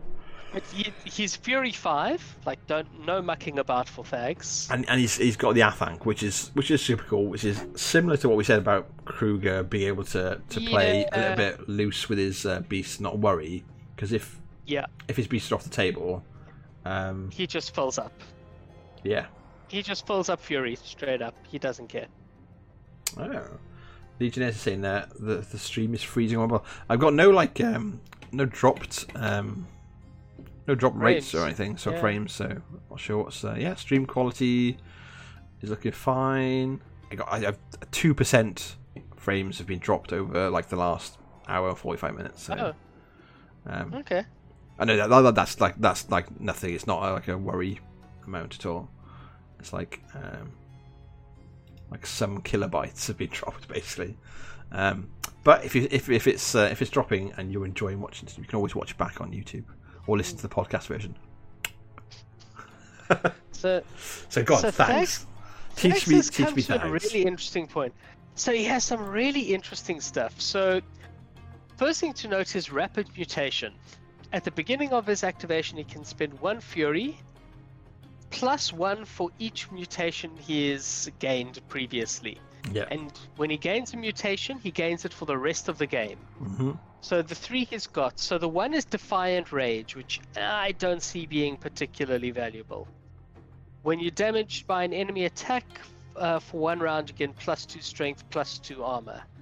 It's nice. It makes Beefy Boy a little more beefy. You're not going to use it very often, and you don't want him to get stuck in until late. Draconic Mastery, that's really interesting. Once per activation, you can cast an Animus of a friendly faction warbeast in your control range without spending Fury. And again, outside of the battle group. Yeah, outside of battle group, that's really nice. That's probably going to be your first turn mutation, unless you really want to abuse the next one, which is Rapid Mutation. Also really interesting. Which is goddamn, how do you pronounce this thing? Ithranbal's Guidance. Yeah. While in this model's control range, models in its battle group can re-roll missed attack rolls. Each attack roll can be re-rolled only once as a result of Ithranbal's Guidance. So you can stick an Archangel on him, and that Archangel has re-rolls to hit, and that fixes their accuracy issues. Yeah. Without having to bring light switches. Without having to weaken or anything. So I could definitely see him fitting into some of the Bethane double Archangel type lists. Yeah. Cheaper than taking the second Blight Archon. Well, most of those lists only take one Blight Archon. In fact, most Legion lists only take one Blight Archon anyway, and that's where I say he's an interesting And he can one. still be a feat target as well, because he's living. Yeah. Interesting. Yeah, he is living, and he can transfer as well, so it becomes interesting. His spells are less obviously strong than the others we've seen. I'm going to stop you for a second, though. Yeah? Who the fuck is Ethrenbal? Is Ethrenbal like Everblight's I'm guessing other draconic name or someone? I'm guessing that was probably. Remember, this is before he became Everblight's nonsense. Yeah. I'm guessing Ethrenbal might be some sort of shamanic thing from the Ogryn before they became blighted. It's pure guesswork, but that's what I'm going with. Yeah, possibly. All right, carry on. I quite like the Legion stories and stuff, and I'm like, I don't recognise it, but it's been a long while since I recognise it as well.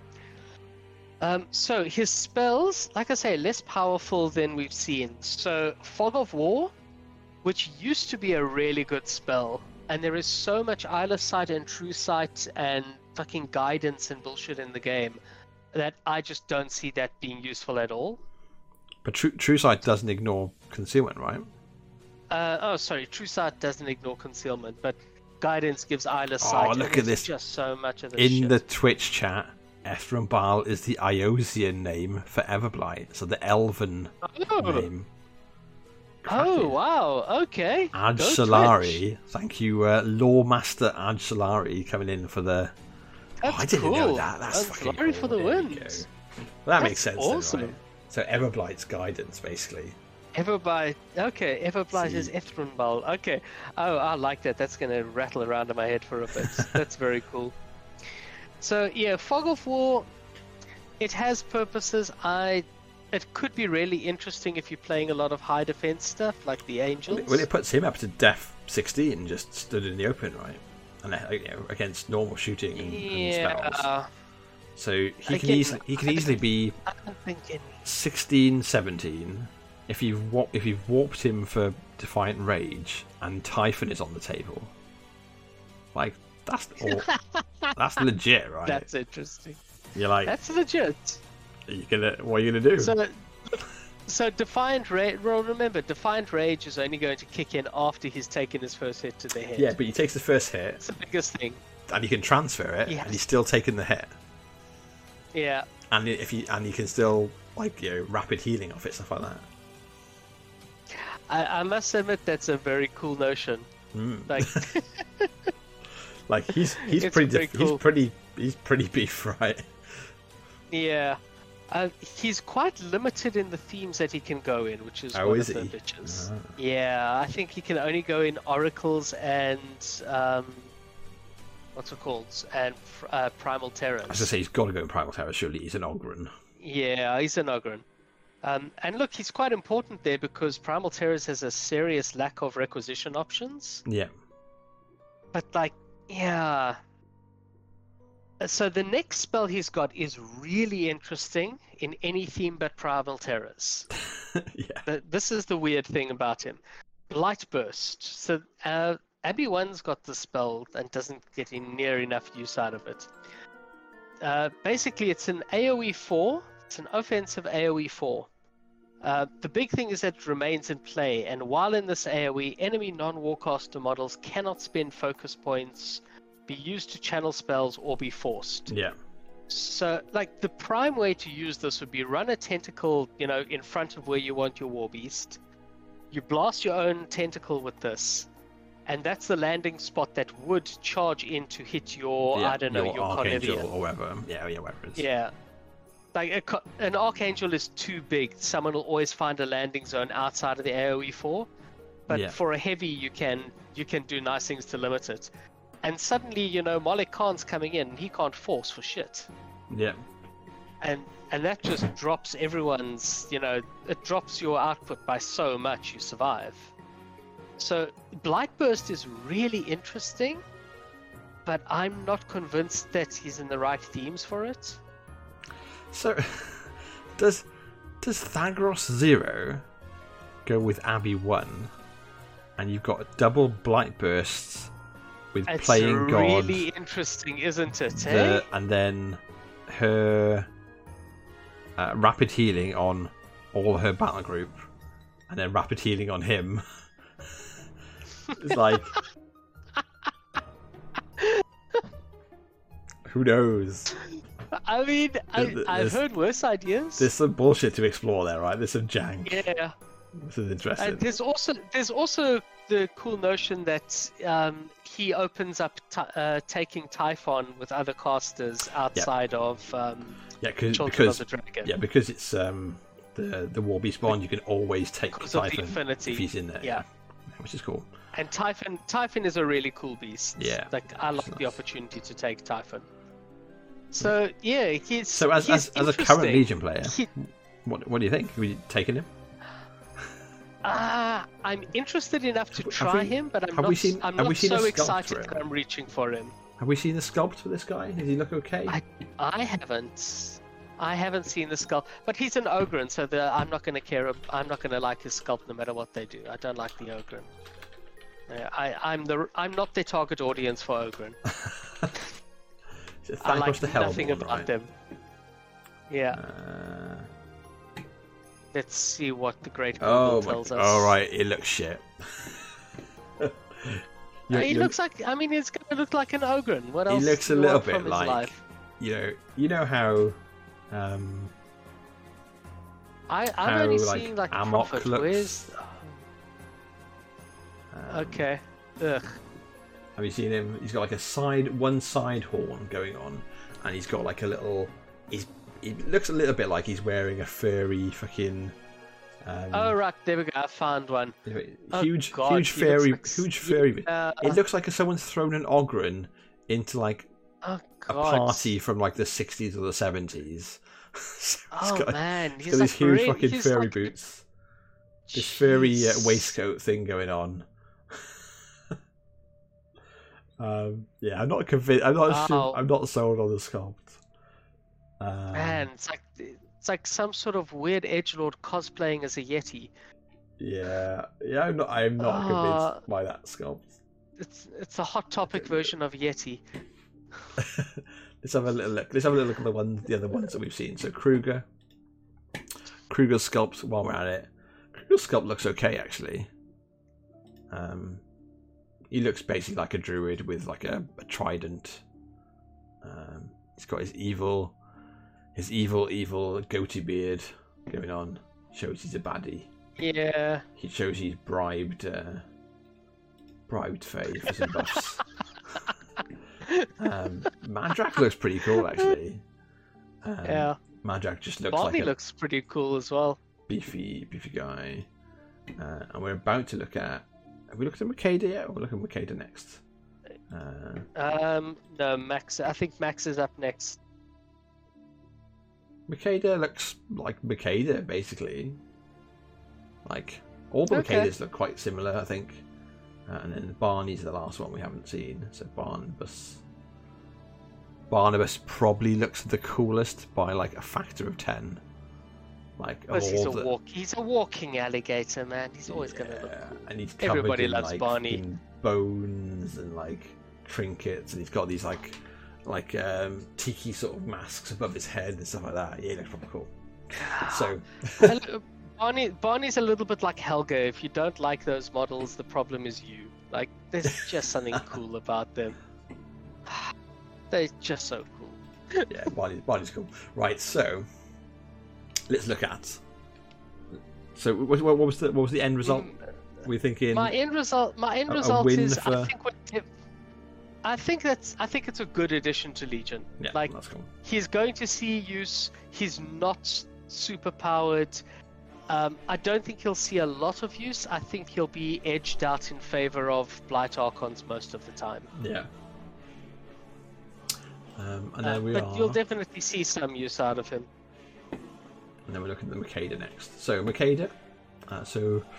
Makeda of House Balash. Of House Balash. very much looks like Makeda. She's Fury 4, she's a Weapon Master, Power 11, Magical Sword with 2-inch reach. 14, 16, only 5 boxes. She's very much like off the just looking at it, seems to be a super solo rather than like on par with the rest of them. She's not tanky like the like old Madrak and Thags. And she's not breaking the world over her knees because she's not Circle.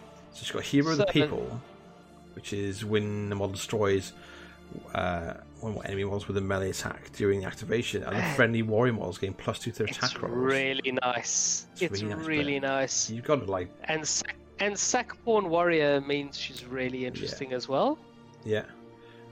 It becomes. She's a super solo with a way to deliver herself, which is big. Right, she's only Mat 6, but she's got understudy, so she can use the Warlock's mat in place of their own if they're in the command range. That's pretty cool. That's weird. It's kind of cool. So it says, right, if you've got someone like Xerxes who can teach her to do better, great. If you're playing her with the fat man, well, she's just going to have to do it herself. Just like live her life as she is. And then she's got Flashing Blade, so it just again shouts killy combat solo. And Celerity. Faction warrior model unit gets +1 defense and +2 movement. So she's really nippy, right? She sticks that on herself. So she's speed. Yeah. So she's up to 8. So she's threatening 13 just on her own, and defense 15. Like that's but pretty celerity on infantry units a really big deal, man. Yeah. +1 defense and +2 movement is big. Yeah, you stick it on cats because they're like. Oh fuck my life! They've already got high defense. Are cats speed 9? Absolutely going to be the cat. They're speed 9. Oh god damn. So you stick it on the cat on the Ferox. Yeah, so they're speed 8. Sorry. They're speed 8 base, so it becomes speed 10. Effectively. Seems okay. Speed 10, they become defense 14, speed 10. 14, 17, speed 10. That seems alright with a leap and boosted attack rolls in the rear. When I was down in Wales. Right, eh? When I was down in Wales in summer, we had like a practice game. At my old captain's house in Swansea, so we had four games on the go in the garden on like big benches, and it was like a lovely day. Yeah. And one of the guys from Cardiff showed up, and he had who was he playing? It might have been one of the Makedas with loads of cats. It's usually the Makedas who play cats. It's like they're walking threats like 18 inches or something. It's like what? And he'd converted them, and so he had like the Oriental like lion dog things instead, and it looks super cool. Food dogs. Yeah. Oh wow. So I had those instead, cool. and then the Dragoon. I must say I love just the base Ferox models are amazing. I love the cats. Like there aren't many models in Scorn I like. I tend to mock Scorn minis mostly. Yeah, they got their fair share of ugly. But the Hydra and the Ferox I adore. Those are just gorgeous minis. But yeah, so I think she's come out a little bit different to the others. Very much so. Yeah. She's gonna. Apparently, she'll make more sense with the infantry changes. Yeah. But I can see with good infantry, she's gonna tune up infantry a lot. Yeah. I can see a lot of value for her, and I suppose the same goes for for Thagrosh. If you're not getting sprayed or either sighted off the table, and you want to bring infantry, if you've already got something like Swordsman, they're already defense 16 versus shooting. Yeah. Fog of War gets him to defense 18. That can get you across the table. Seems okay. Seems alright, doesn't it? Yeah. Right. One more, because Poor Grimkin. One more. Poor Grimkin, who was the next in the war room order for hordes factions. Don't get one. Grimkin need a 0 level. I don't know how you do a 0 level. Maybe they take their own.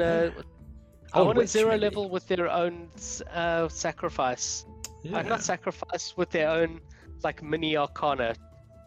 A choice of 2 mini arcana for a 0 level. Yeah, I don't know. A 0 level Grimkin's warlock. You heard it here first, Faye. Come on. Yeah, I have faith in you. There's room to grow in Grimkin, but instead we're going to look at the big gator, Minions. So Barnabas the Conqueror. Because Jesus Christ, if Kruger 0 wasn't bad enough, look at this shit. Oh my God. So, Fury 4. 13-16 with tough 8 boxes.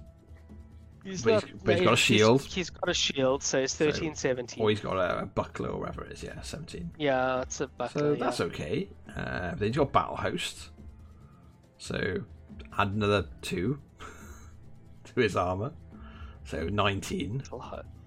And I'm just diving straight in for the spells because they're juicy. They're too juicy to not go in. Jesus, are they good? So Battle Host is just fucking good. Like there's nothing that isn't good about Battle Host. +2 movement for War Beast in the battle group, and +2 armor for the caster while one of the battle group is within 3 inches of him. So yeah, who doesn't want just a flat +2 speed increase on any of the beasts you take in? So he's only got 8 boxes with tough, and he's going to effectively be armor 19. Yeah, before you involve anybody else. Before anything else gets involved. Yeah. So he's a big beefy boy. He's up there with Madrak and Thagrosh. And he's got two power 14 and a power 10 attacks. So it's okay. But then Blood Quench. No, he's got 3 base attacks is pretty solid. Yeah, 3 base attacks is pretty good, yeah. They're not super high power, at least. Not yet, but wait, there's more. But there is more. Blood Quenched. A cumulative +1 strength and arm for each enemy model destroyed with a melee attack during its activation. So you pile him into the middle of, I'd say, a single wound infantry unit that are apparently on the way back. If you hadn't heard. By the time he's buying attacks, his strength is, you've pushed that bite up to power 17. Yeah.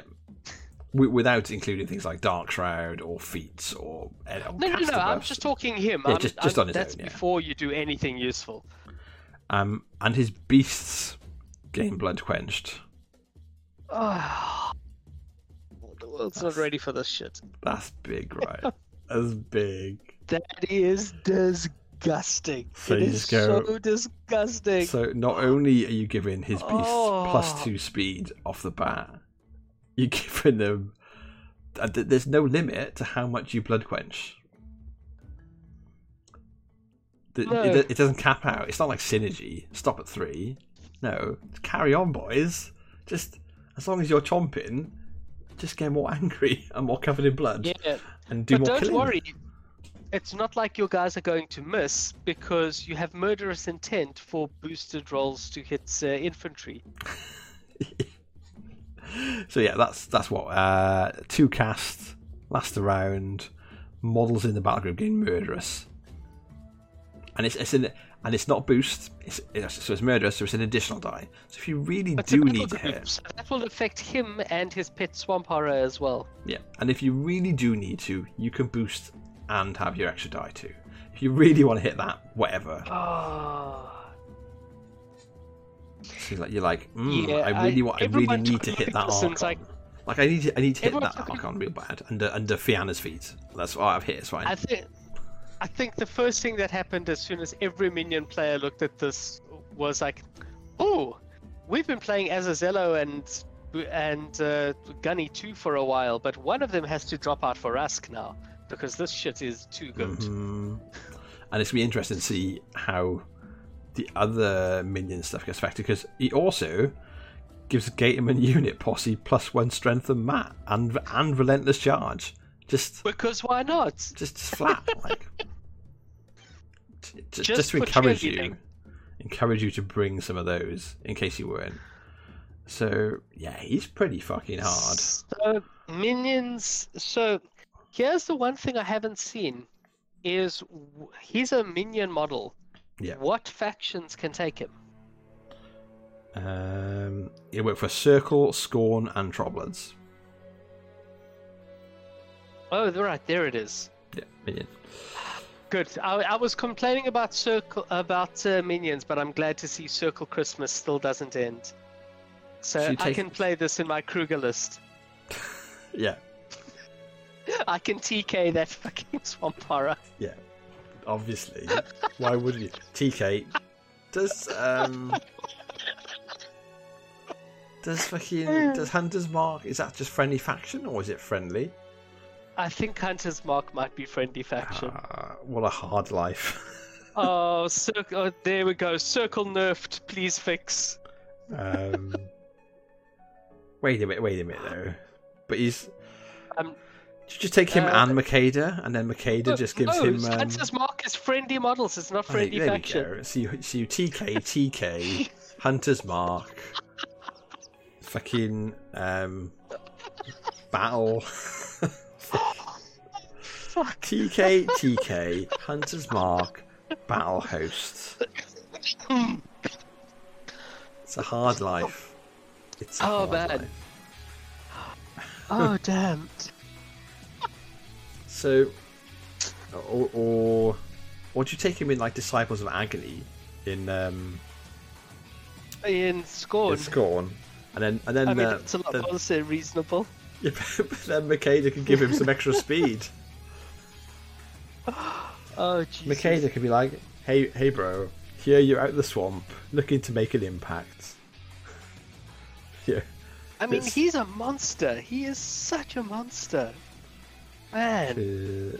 Okay, right, so Celerity's friendly faction, so alright, okay, so she can't help so much. But Hero of the People affects him though. And then she can sack Pawn onto him because he's a warrior model. Battle host and TK with Kruger on a yeah. They just walk up the battle side by side. She sack pawns anything that hits her onto Barney. Barney goes whatever.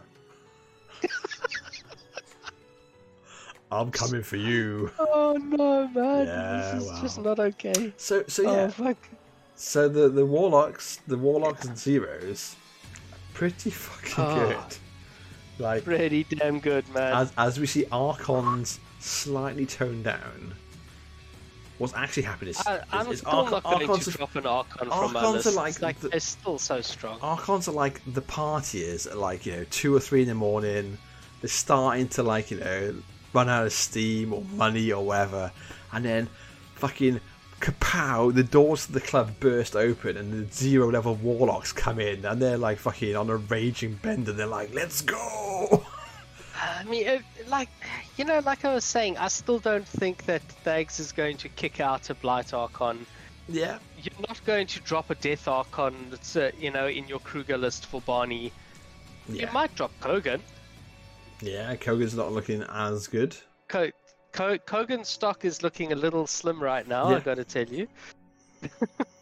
But they're definitely all potential big impact pieces that are going to really compete for spots in the factions, which is good, right? Oh yeah, that's fine. You know what? New toys should be played. They should be good. I just don't want them. Just maybe not quite. I want them to be I want them. I don't want them to be auto includes. I would like them to be. I would like them to be a decision that I think they got it right actually with Thag Zero, where you will find lists where he makes sense, but he doesn't make sense in all the every lists. list. Yeah, that's the balance you've got to reach, right? Is you don't want these new releases to be auto. I look at Kruger Zero and Barney Zero, and the only real reason I see to not bring them when you can is, the only reason to not bring them is because you're playing their later version as a warlock and you legally can't. Hard life. or you know, or they're in the wrong theme force or something. Like, Yeah. if they're legally available, you should be bringing them. They're just that good. Yeah. Seems legit. I'm honestly not too salty about Kruger Zero, because I think he opens up a playstyle that Circle players have frankly wanted for 4 years and have just been unavailable to them. Yeah. Which is, you know, like the living beasts are they're the prettiest things in Circle. They're Loki's like a super cool looking model. There's plenty he's of awesome. stuff. And it's be interesting in the next couple of weeks seeing how many of these things are just getting like little point adjustments rather than rules adjustments. Yeah. Because like, frankly, like a lot of the things that aren't played at the moment aren't played because of the value based on what they've got on their card. So if they just got a bit cheaper, that might be all they need to do, which is like a minor tweak for PP to be making. Yeah. You know, if it was a 1 or a 2 point swing, like, yeah, that's usually not quite enough. Like we saw with the Angelius, a 2 point drop wasn't quite enough. Yeah. You needed a quality of life increase as well. Yeah, adjustment as well. And even then, it's touch and go whether or not these Angelius lists will actually stand the bit of the test. Yeah. One of my locals has been playing with Angels with his Archons and really enjoying them. Yeah. In fact, the guy that's taking me tomorrow. Oh, right.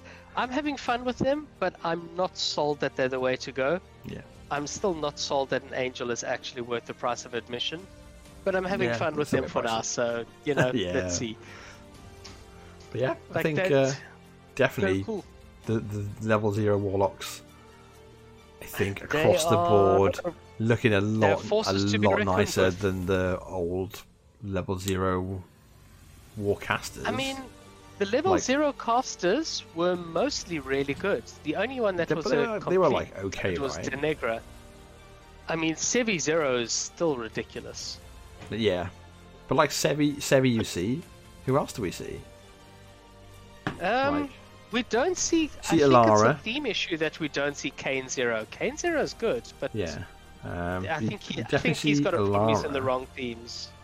We certainly see Alara, but I think that's it, right? Yeah. What was the Kador one? I mean, Denegra was just Sorcerer 0. Sorcerer 0 is good. Well, why we definitely should be seeing her. If we don't, why not? Yeah, everyone free boundless charge. Like, hell yes. The only one that was a complete dud was Denegra, which was every Crix player in the CID telling them over and over, like, an or an offensive upkeep on a focus forecast is a shit idea. Yeah. And just falling on deaf fucking ears. Like, that should have been blindingly obvious to everyone involved. Yeah. Yeah, I'm not sure how they missed the mark, but they do sometimes, and you know it's not. Yeah. Every team doing their it's not that they missed the mark. Sure. It's that all the feedback was there. Like, there was no excuse for not seeing that feedback. Yeah. There was a lot of it. Yeah. That was someone in. I think Hungerford had a bit of a Crix hangover from Mark II. I have a feeling he was the big voice that kept Crix in the dirt. I think that's been a while, sort of hanging over them. Same as it seemed to do that over Legion for a good start of this edition, and it's like they've kind of stopped doing that now. So now we see Legion starting to get some actual good stuff. It's cool. Yeah. But well, looking good though. Looking positive. Cool. So it is looking good. We'll see. What's next. Every week we see a little more. Yeah, it's good. It's good work. Like I appreciate that they're putting this in. And I'm looking forward to playing a game with less oppressive Death Archons, and if I can, I'm really looking forward to getting a game in where I can get like good use out of a whole lot of Legion infantry. Yeah. So yeah, I think we're pretty much done though. Yeah, that's us. And yeah, don't forget if you are watching it back, don't forget feed the social media gods, follow, subscribe, hit bells, do whatever you can to support us. It's cool. Like make it seem like there's a point to us being here. Like I really appreciate people coming and chatting like in the chats, which is cool. And absolutely, put comments and tell us what else you'd like to see. I'm trying to get a couple of the winners for the American events from last weekend. Have all said they'll come and have a chat with us. We just need to work out a schedule and get that on the go. That'll be fascinating. So cool. That'll be some extra things to fill in the weeks until it comes in. Yeah. Small correction. What's that? Elias is coming into Facebook with a small correction. We'll see what he's going to say in a second. But yeah, feed the social media gods and let's revel. Most circle beasts will be getting something. Well, don't keep me in suspense. What? The anticipation. Nerfed into the ground. That's okay. Yeah, we did talk about how the primal beasts certainly would be getting power to their weapon or strength, depending on what was appropriate. I think is the text. Yeah. So the promise there was the promise was actually only the beasts that have access to primal cheaply. Yeah. I'm hoping that like a lot of the griffins etc get a +1 strength buff as well. Yeah. And that helps them out. Yeah, it's really interesting to see because they do rely quite heavily on primal. Yeah. And they are fire and forget missiles that don't care about the frenzy. Yeah, we cool. We'll see. Obviously, there's plenty more to come still, so we'll see. We'll see next week. I know if you're following if you follow the Discord servers, more stuff gets shown out there. Elias says Faye has said that's going to be quite a bit more than just the Animus. So, cool. Well, that's very, very good news. That's quite heartening. Generally upping the living beasts' effectiveness, which would be nice. Just to encourage them. Well, I mean that would be keeping them on par basically because they were relying on primal. So yeah, they were slacking behind. Yeah. Yeah. That still looks good. But very cool. Yeah. So okay. So with that, I'm gonna go. My bag is packed for the morning. I'm ready to go. I've arced a lot of stuff this afternoon. So hopefully we'll be back next Friday for some actual battle reports, and we'll see if there's any juicy news to give out as well. And great stuff. Thanks for watching. And we'll see you all later. Excellent. Good night, buddy. Right. Bye. Cheers. Have a good one.